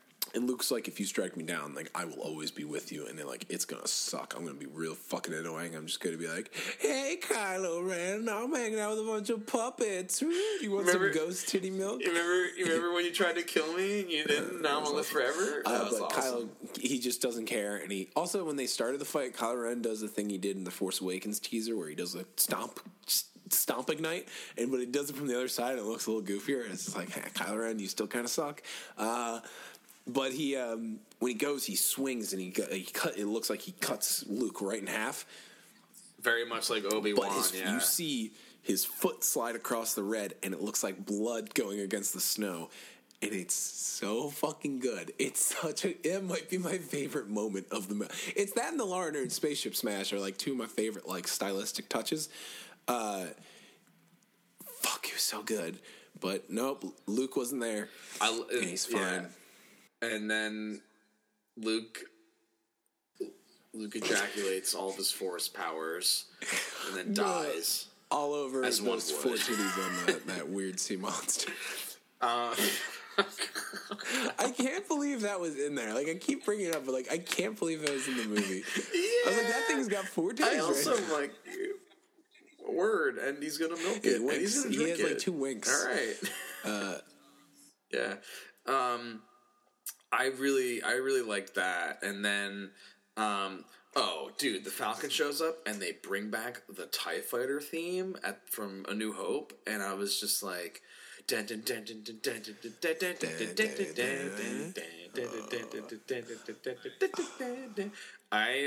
my favorite musical like beat in Star Wars, and I was like, it hasn't been in the movie since. You know what mine is? Mine is A New Hope. I think it's an Empire. I think it's in. Yeah. I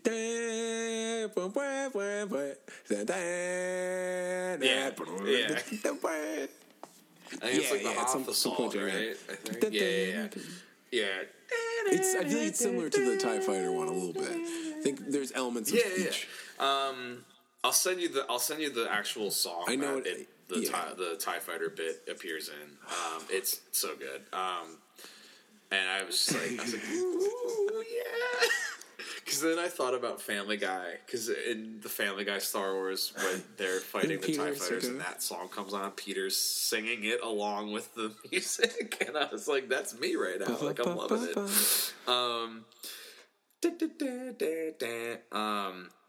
Yeah, that was really great. And then Rey she's on the gunner, and she's like, oh, wow, this is really great. And I was like, that's kind of a cool callback to Force Awakens. So she gets to try it out. Largely absent through the final battle, which is fine. Yeah, like it's I don't think anyone got shortchanged though. You know, like it was weird. Like it was very much Empire in the sense that they're all kind of separate. And then at the end, she meets Poe, and I'm like, that's right, they never met. I was like, because I knew that, but I forgot, you know, like it just kind of escaped me that they never met in Force Awakens. She's probably like, maybe he could be my boyfriend. Oh. Because isn't that what her whole storyline's about? She's just trying to find a boyfriend? I sense a love hexagon. There's a love pentagon going on. And maybe one of those four-titted sea monsters. Finn, Poe, Rey, Rose. Poe, Rey, Rose. and Rose, too. Don't forget about Rose. It's all kind of like musical notes. It's like poetry. There's 6 people. That's a six. That's a hexagon. Maybe No, Snoke's hexagon. Yeah, Snoke's there. it's a love hexagon. In his golden robe. Yes, he's fucking Murray in Stranger Things. he's Murray in Stranger Things. Just wants him all to I was bang. trying to do the Sunny thing. What's the password? Oh yeah. Orgy. Orgy. It's just There's buffet, some Frank. good food. There's some Frank trying to like be like, no, Dennis, it's a nice time. During that is one of the fun, like subtly funniest things. There's some good food. He's like eating wings. Guy's not even wearing his mask. He's not even wearing a mask. Oh my god. I loved at the end they show like a wide of where the battle took place, and it's just blood red. There's just like that was really real smart visual. I liked that setting for it. Like it was like kind of hothy, but it wasn't thing. Like it was its own thing, but it also kind of drew up like imagery from Hoth, kind of. But yeah, that shit was dope. Let me see what else I got written in my notes. I like tackled What did you a lot think of this, about actually. I'm surprised. We didn't really talk about Finn and Rose's anime horse dog hyenas. Because that's probably the worst part of the movie. Part. It was just like, this is fun. They're smashing it up. It felt weird, fine. but it was fun. That kind of leads into my one point that I haven't gotten to, which is like the military-industrial complex, which I thought was a little real. It's fine. It was good. I liked it. I was like, I was like, cause I always wondered like where all this shit gets made. You know, like who's making this? Is it the First Order? Because they talk about it a lot in that Catalyst book, which is the prequel to Rogue One, and it's like that's why I didn't like Rogue One that much, because I thought if they made the book that I read before Rogue One, the movie, I was like, this is actually kind of interesting. But yeah, I was like, it's not all Geonosians. It can't all be Geonosians. They just built the Death Star. Yeah, there's also that dude from the Techno Union who I really like his design.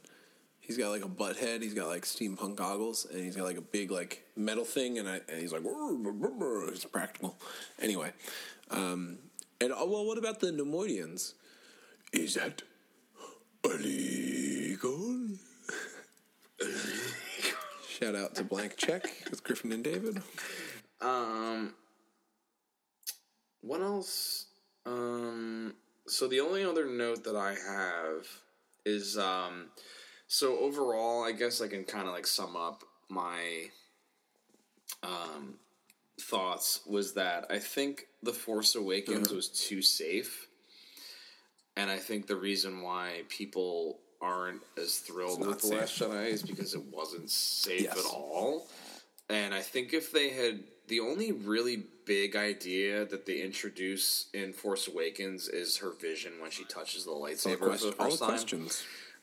That's like the only new like stylistic thing that they bring to Star Wars, and I guess the freezing people with the Force, but that's also kind of a natural progression of like you know what I mean. So, but like this movie introduces a lot of new ideas, and I think if they like maybe allocated a few of them into the Force Awakens, it might have been an easier transition into this for a lot of people. That's just my. I don't think it's a critique of the movie. No, I just think that that's maybe why people are a little. I was talking to my off-put by brother's this. friend because my oldest brother and his friend were here when I got home, and I was talking to them a little bit, and then he was like, "Oh, have you seen Star Wars yet?" And I was like, "Dude, I loved it." He was like, "Oh yeah, 2.5 hours of my life I can't get back." I was like, "Well, what did you want from it?" And he literally was just like saying it was stupid. He was saying all these things, and I was just like, well, it was about this, and I liked this, I liked that because of this reason, and I thought this was awesome, I thought the fight was cool. It's just, he was like, I just thought it was so long. I was like, well, whatever. But then I was like, well, what did you want from the movie? Like, what did you want it to be? Like, that was the thing. He was like, I don't know. 2 hours. That was good. That was a good one. I don't know. It's one of those things where it's like Star Wars is almost biblical in it, not biblical, but it's like it's so the important fans have made it biblical in a lot of ways, where it's just like where he was talking about all the stuff he was reading online. I was like, yeah, it feels like homework, doesn't it? He was like, yeah, and I was like, it kind of sucks. Like, Disney, I think, now has the rights to X-Men. I think that happened when I was gone. Did it? Oh, yeah. A lot. Yeah, a on lot my has flight. happened since Here's you've been another thing. gone. I think we lost net neutrality on my flight from Sydney to or San Francisco to Sydney. I was like, wait, what? Oh, God damn it! And then Disney bought. Yeah. Did Disney buy all Fox? Can you explain to me what happened, Sean? They bought 20th Century Fox, which the one good thing that can come of it is that they can probably re-release all of the But now we have to deal with the X-Men dealing in the MCU, and I just don't want to. We can get Patton Oswalt's fever dream from Parks and Rec, Filibuster.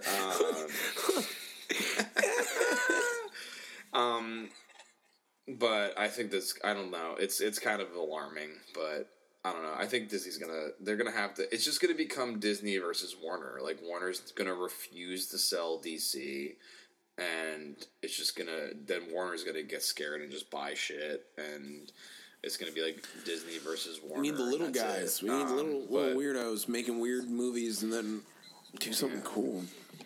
We need Ryan Johnson sabotaging franchises. He didn't fucking sabotage anything. Like, people are like. He did kind of undermine Star Wars, which I do love. Like, he really did. In the right ways. And that's what I was saying. Like, I loved it. I was, like, super into it. That's why, again, I keep saying Luke lived on a secluded island filled with dumb puppets. Also, that was what Star Wars was. So, is Disney that bad? Because they clearly let Rian Johnson kind of just run with it, you know?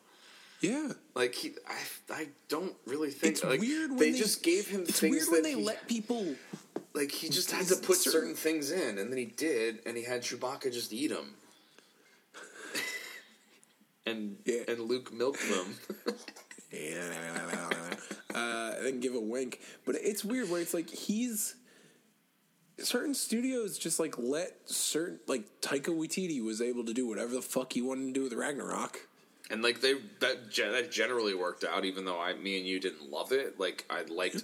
We can appreciate that they did that. Like, it's basically one dude's vision. This was one dude's vision. Yeah, it was written and directed by Rian Johnson. Lawrence Kasdan wasn't in there. JJ wasn't really in there. He was probably just collecting fat stacks from it.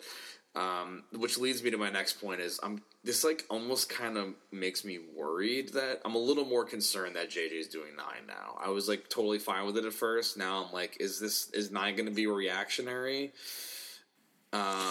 If it is, then they're listening. Then they're not having enough confidence in what they're doing, and it's why Rogue One sucked so much. Rogue One was supposed to be the different, bold step, and then it wasn't. And I think that they saw that. Yeah.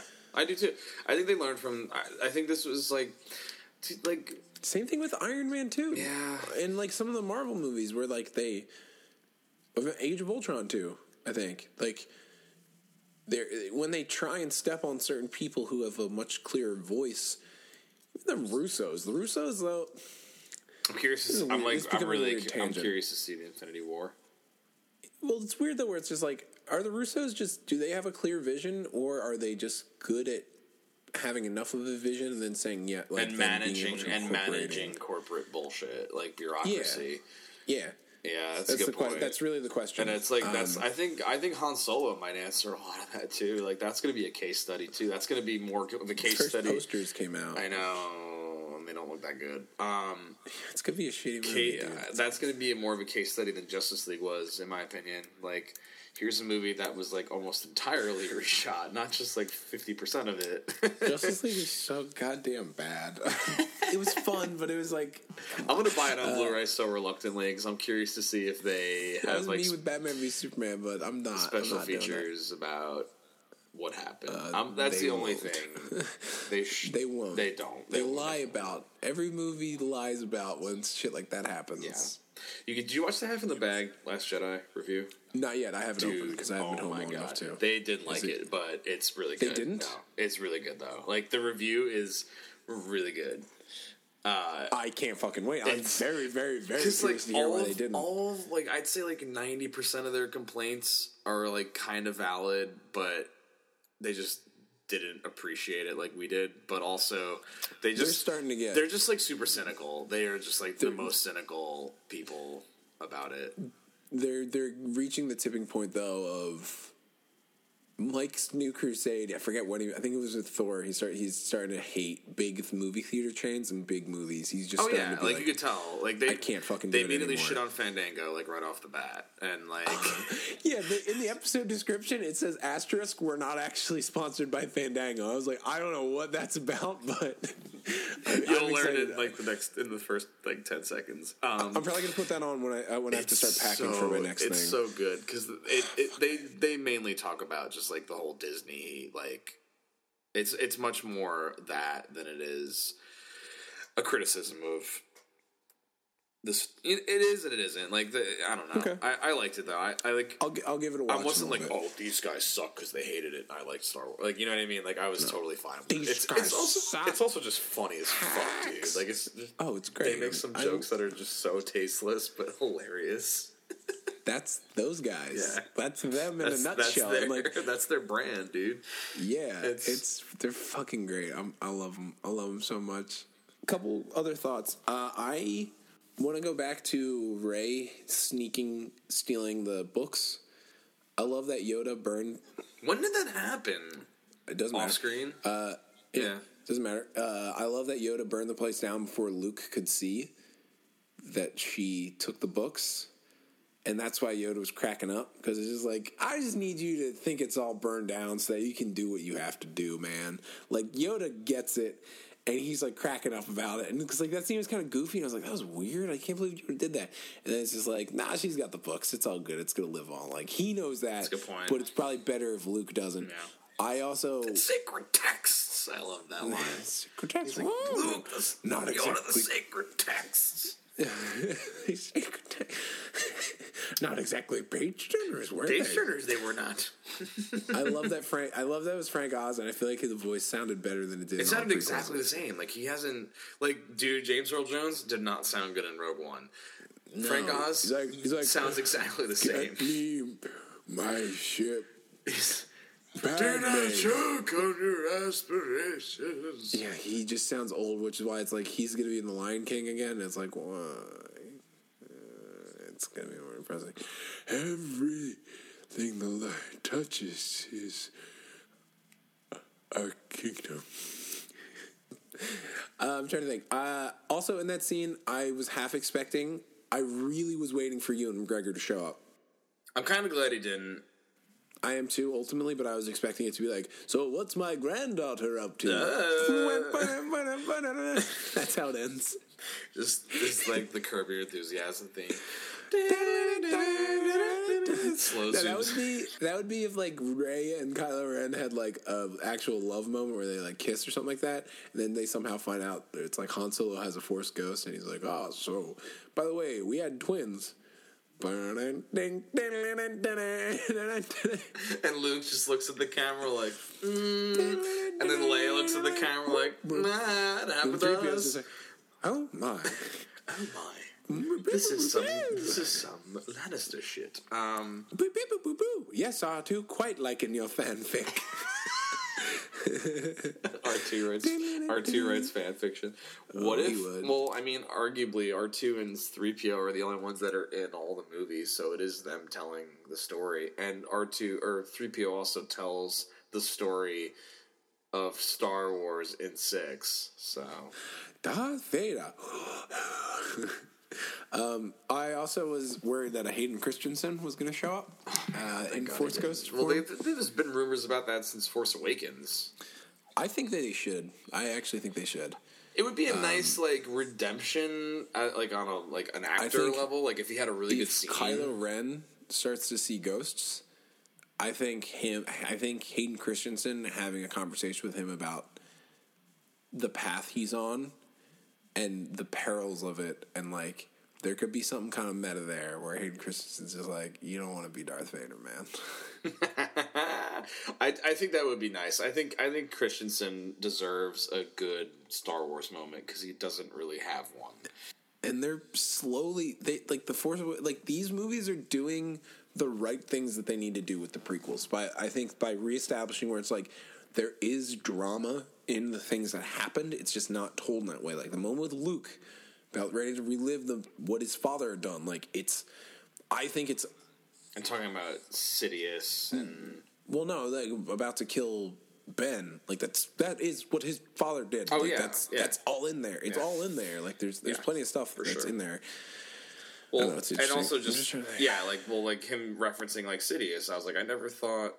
Okay, I never thought he would like name drop that. You know, Right. like That's cool. Yeah, I like no, it's that. great. I was like, all right, if you're gonna bring it in, might as well. He's like the Jedi. I really liked that. I liked. He's like, dude, the Jedi are fucking bunch of nerds. Like Jabronis. they thought they were so cool, and they thought they all had it figured out, and they like literally are the reason why the Empire existed, and now the First Order, and now like you know what I mean. Like so many people died because of them, and their fallacies and faults and whatnot. Yeah. So it's good shit. All in all, we can talk about for 2 hours.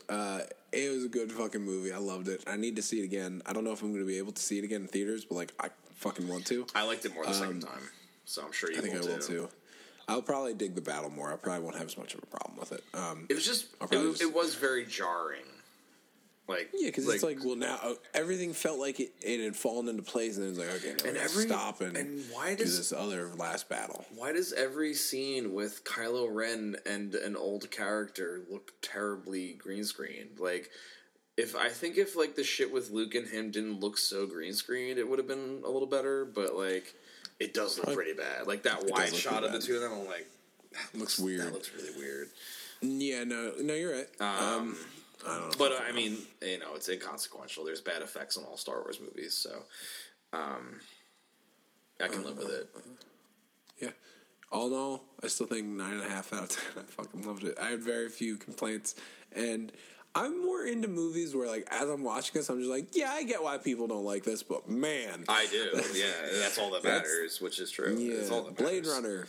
Runner. Well, I get why people don't like this, but man, that's the thing. It's like film is subjective, first of all, and second of all, it's like I made the comparison. Obviously, it's like to a different scale, but like I feel like The Force Awakens is like a Marvel movie, and The Last Jedi is like a DC movie in the sense that it makes a lot of bold decisions, and they don't always sit well with a lot of people. Like Martha, most of them did. Well, most of them worked more, and like bad bold idea. And Rian Johnson's a better director than Zack Snyder, but just the sense that like if you had a better director directing the same script in BVS or like a similar script, it probably would have. You know what I mean? Like it's just it's like it's like ideas versus execution, you know, and focusing on the wrong things and whatnot. And not being clear and concise and. I think he also. I don't know how much Last Jedi cost, but I think he used all the money in the right places. It's a movie where I think everything is. It's not like I was watching fucking. So shot on film too. All the episode movies are shot on film. That's cool. So like when we were getting the tour of Hobbiton, they explained that like the tree on top of Bilbo on Bag End, like Peter Jackson didn't like the leaves, so they spent like a lot of money to repaint all the leaves. And I was like, well, when you have $250 million to make whatever, you can do that. And then while I was watching the movies, I was like, combined, I watched all of them, Bing Bang Boom, like I said, combined $750 million. And I was just like, what are these, like... Where did this money go? Well, no, it's all on screen, but it's just like so much of it's just like, why? Like the dwarves at the end when they're holed up in Erebor and like everyone's trying to talk to them, like they all have a different set of armor, and it's all like each one like none of them seem practical.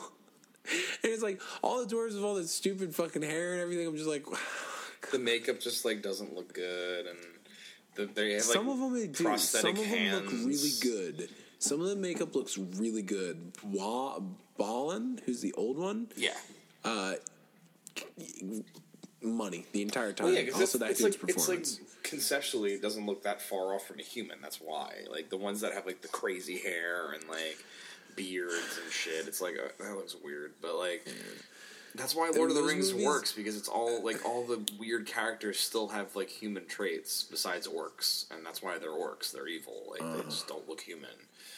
But even still, there's enough humanity. Like, there's enough humanness. Yeah, you're in right. there. It's just more monsters. But yeah, anyway, it's just it's just random orc attacks in those movies just for the sake of orc attacks, and they're all like CG. And I was like, oh, man, I was getting upset because I've defended the Hobbit movies many a time for no reason, and I was just like, I'm upset now. Last Jedi is definitely worth more defending more than. Yeah, and that was probably like $250 million. That was probably 250. Yeah, Force Awakens is 300, so I could see this being about the same. I think it was a worthy investment. It's not going to make as much money as Force Awakens, but second movies and trilogies rarely do.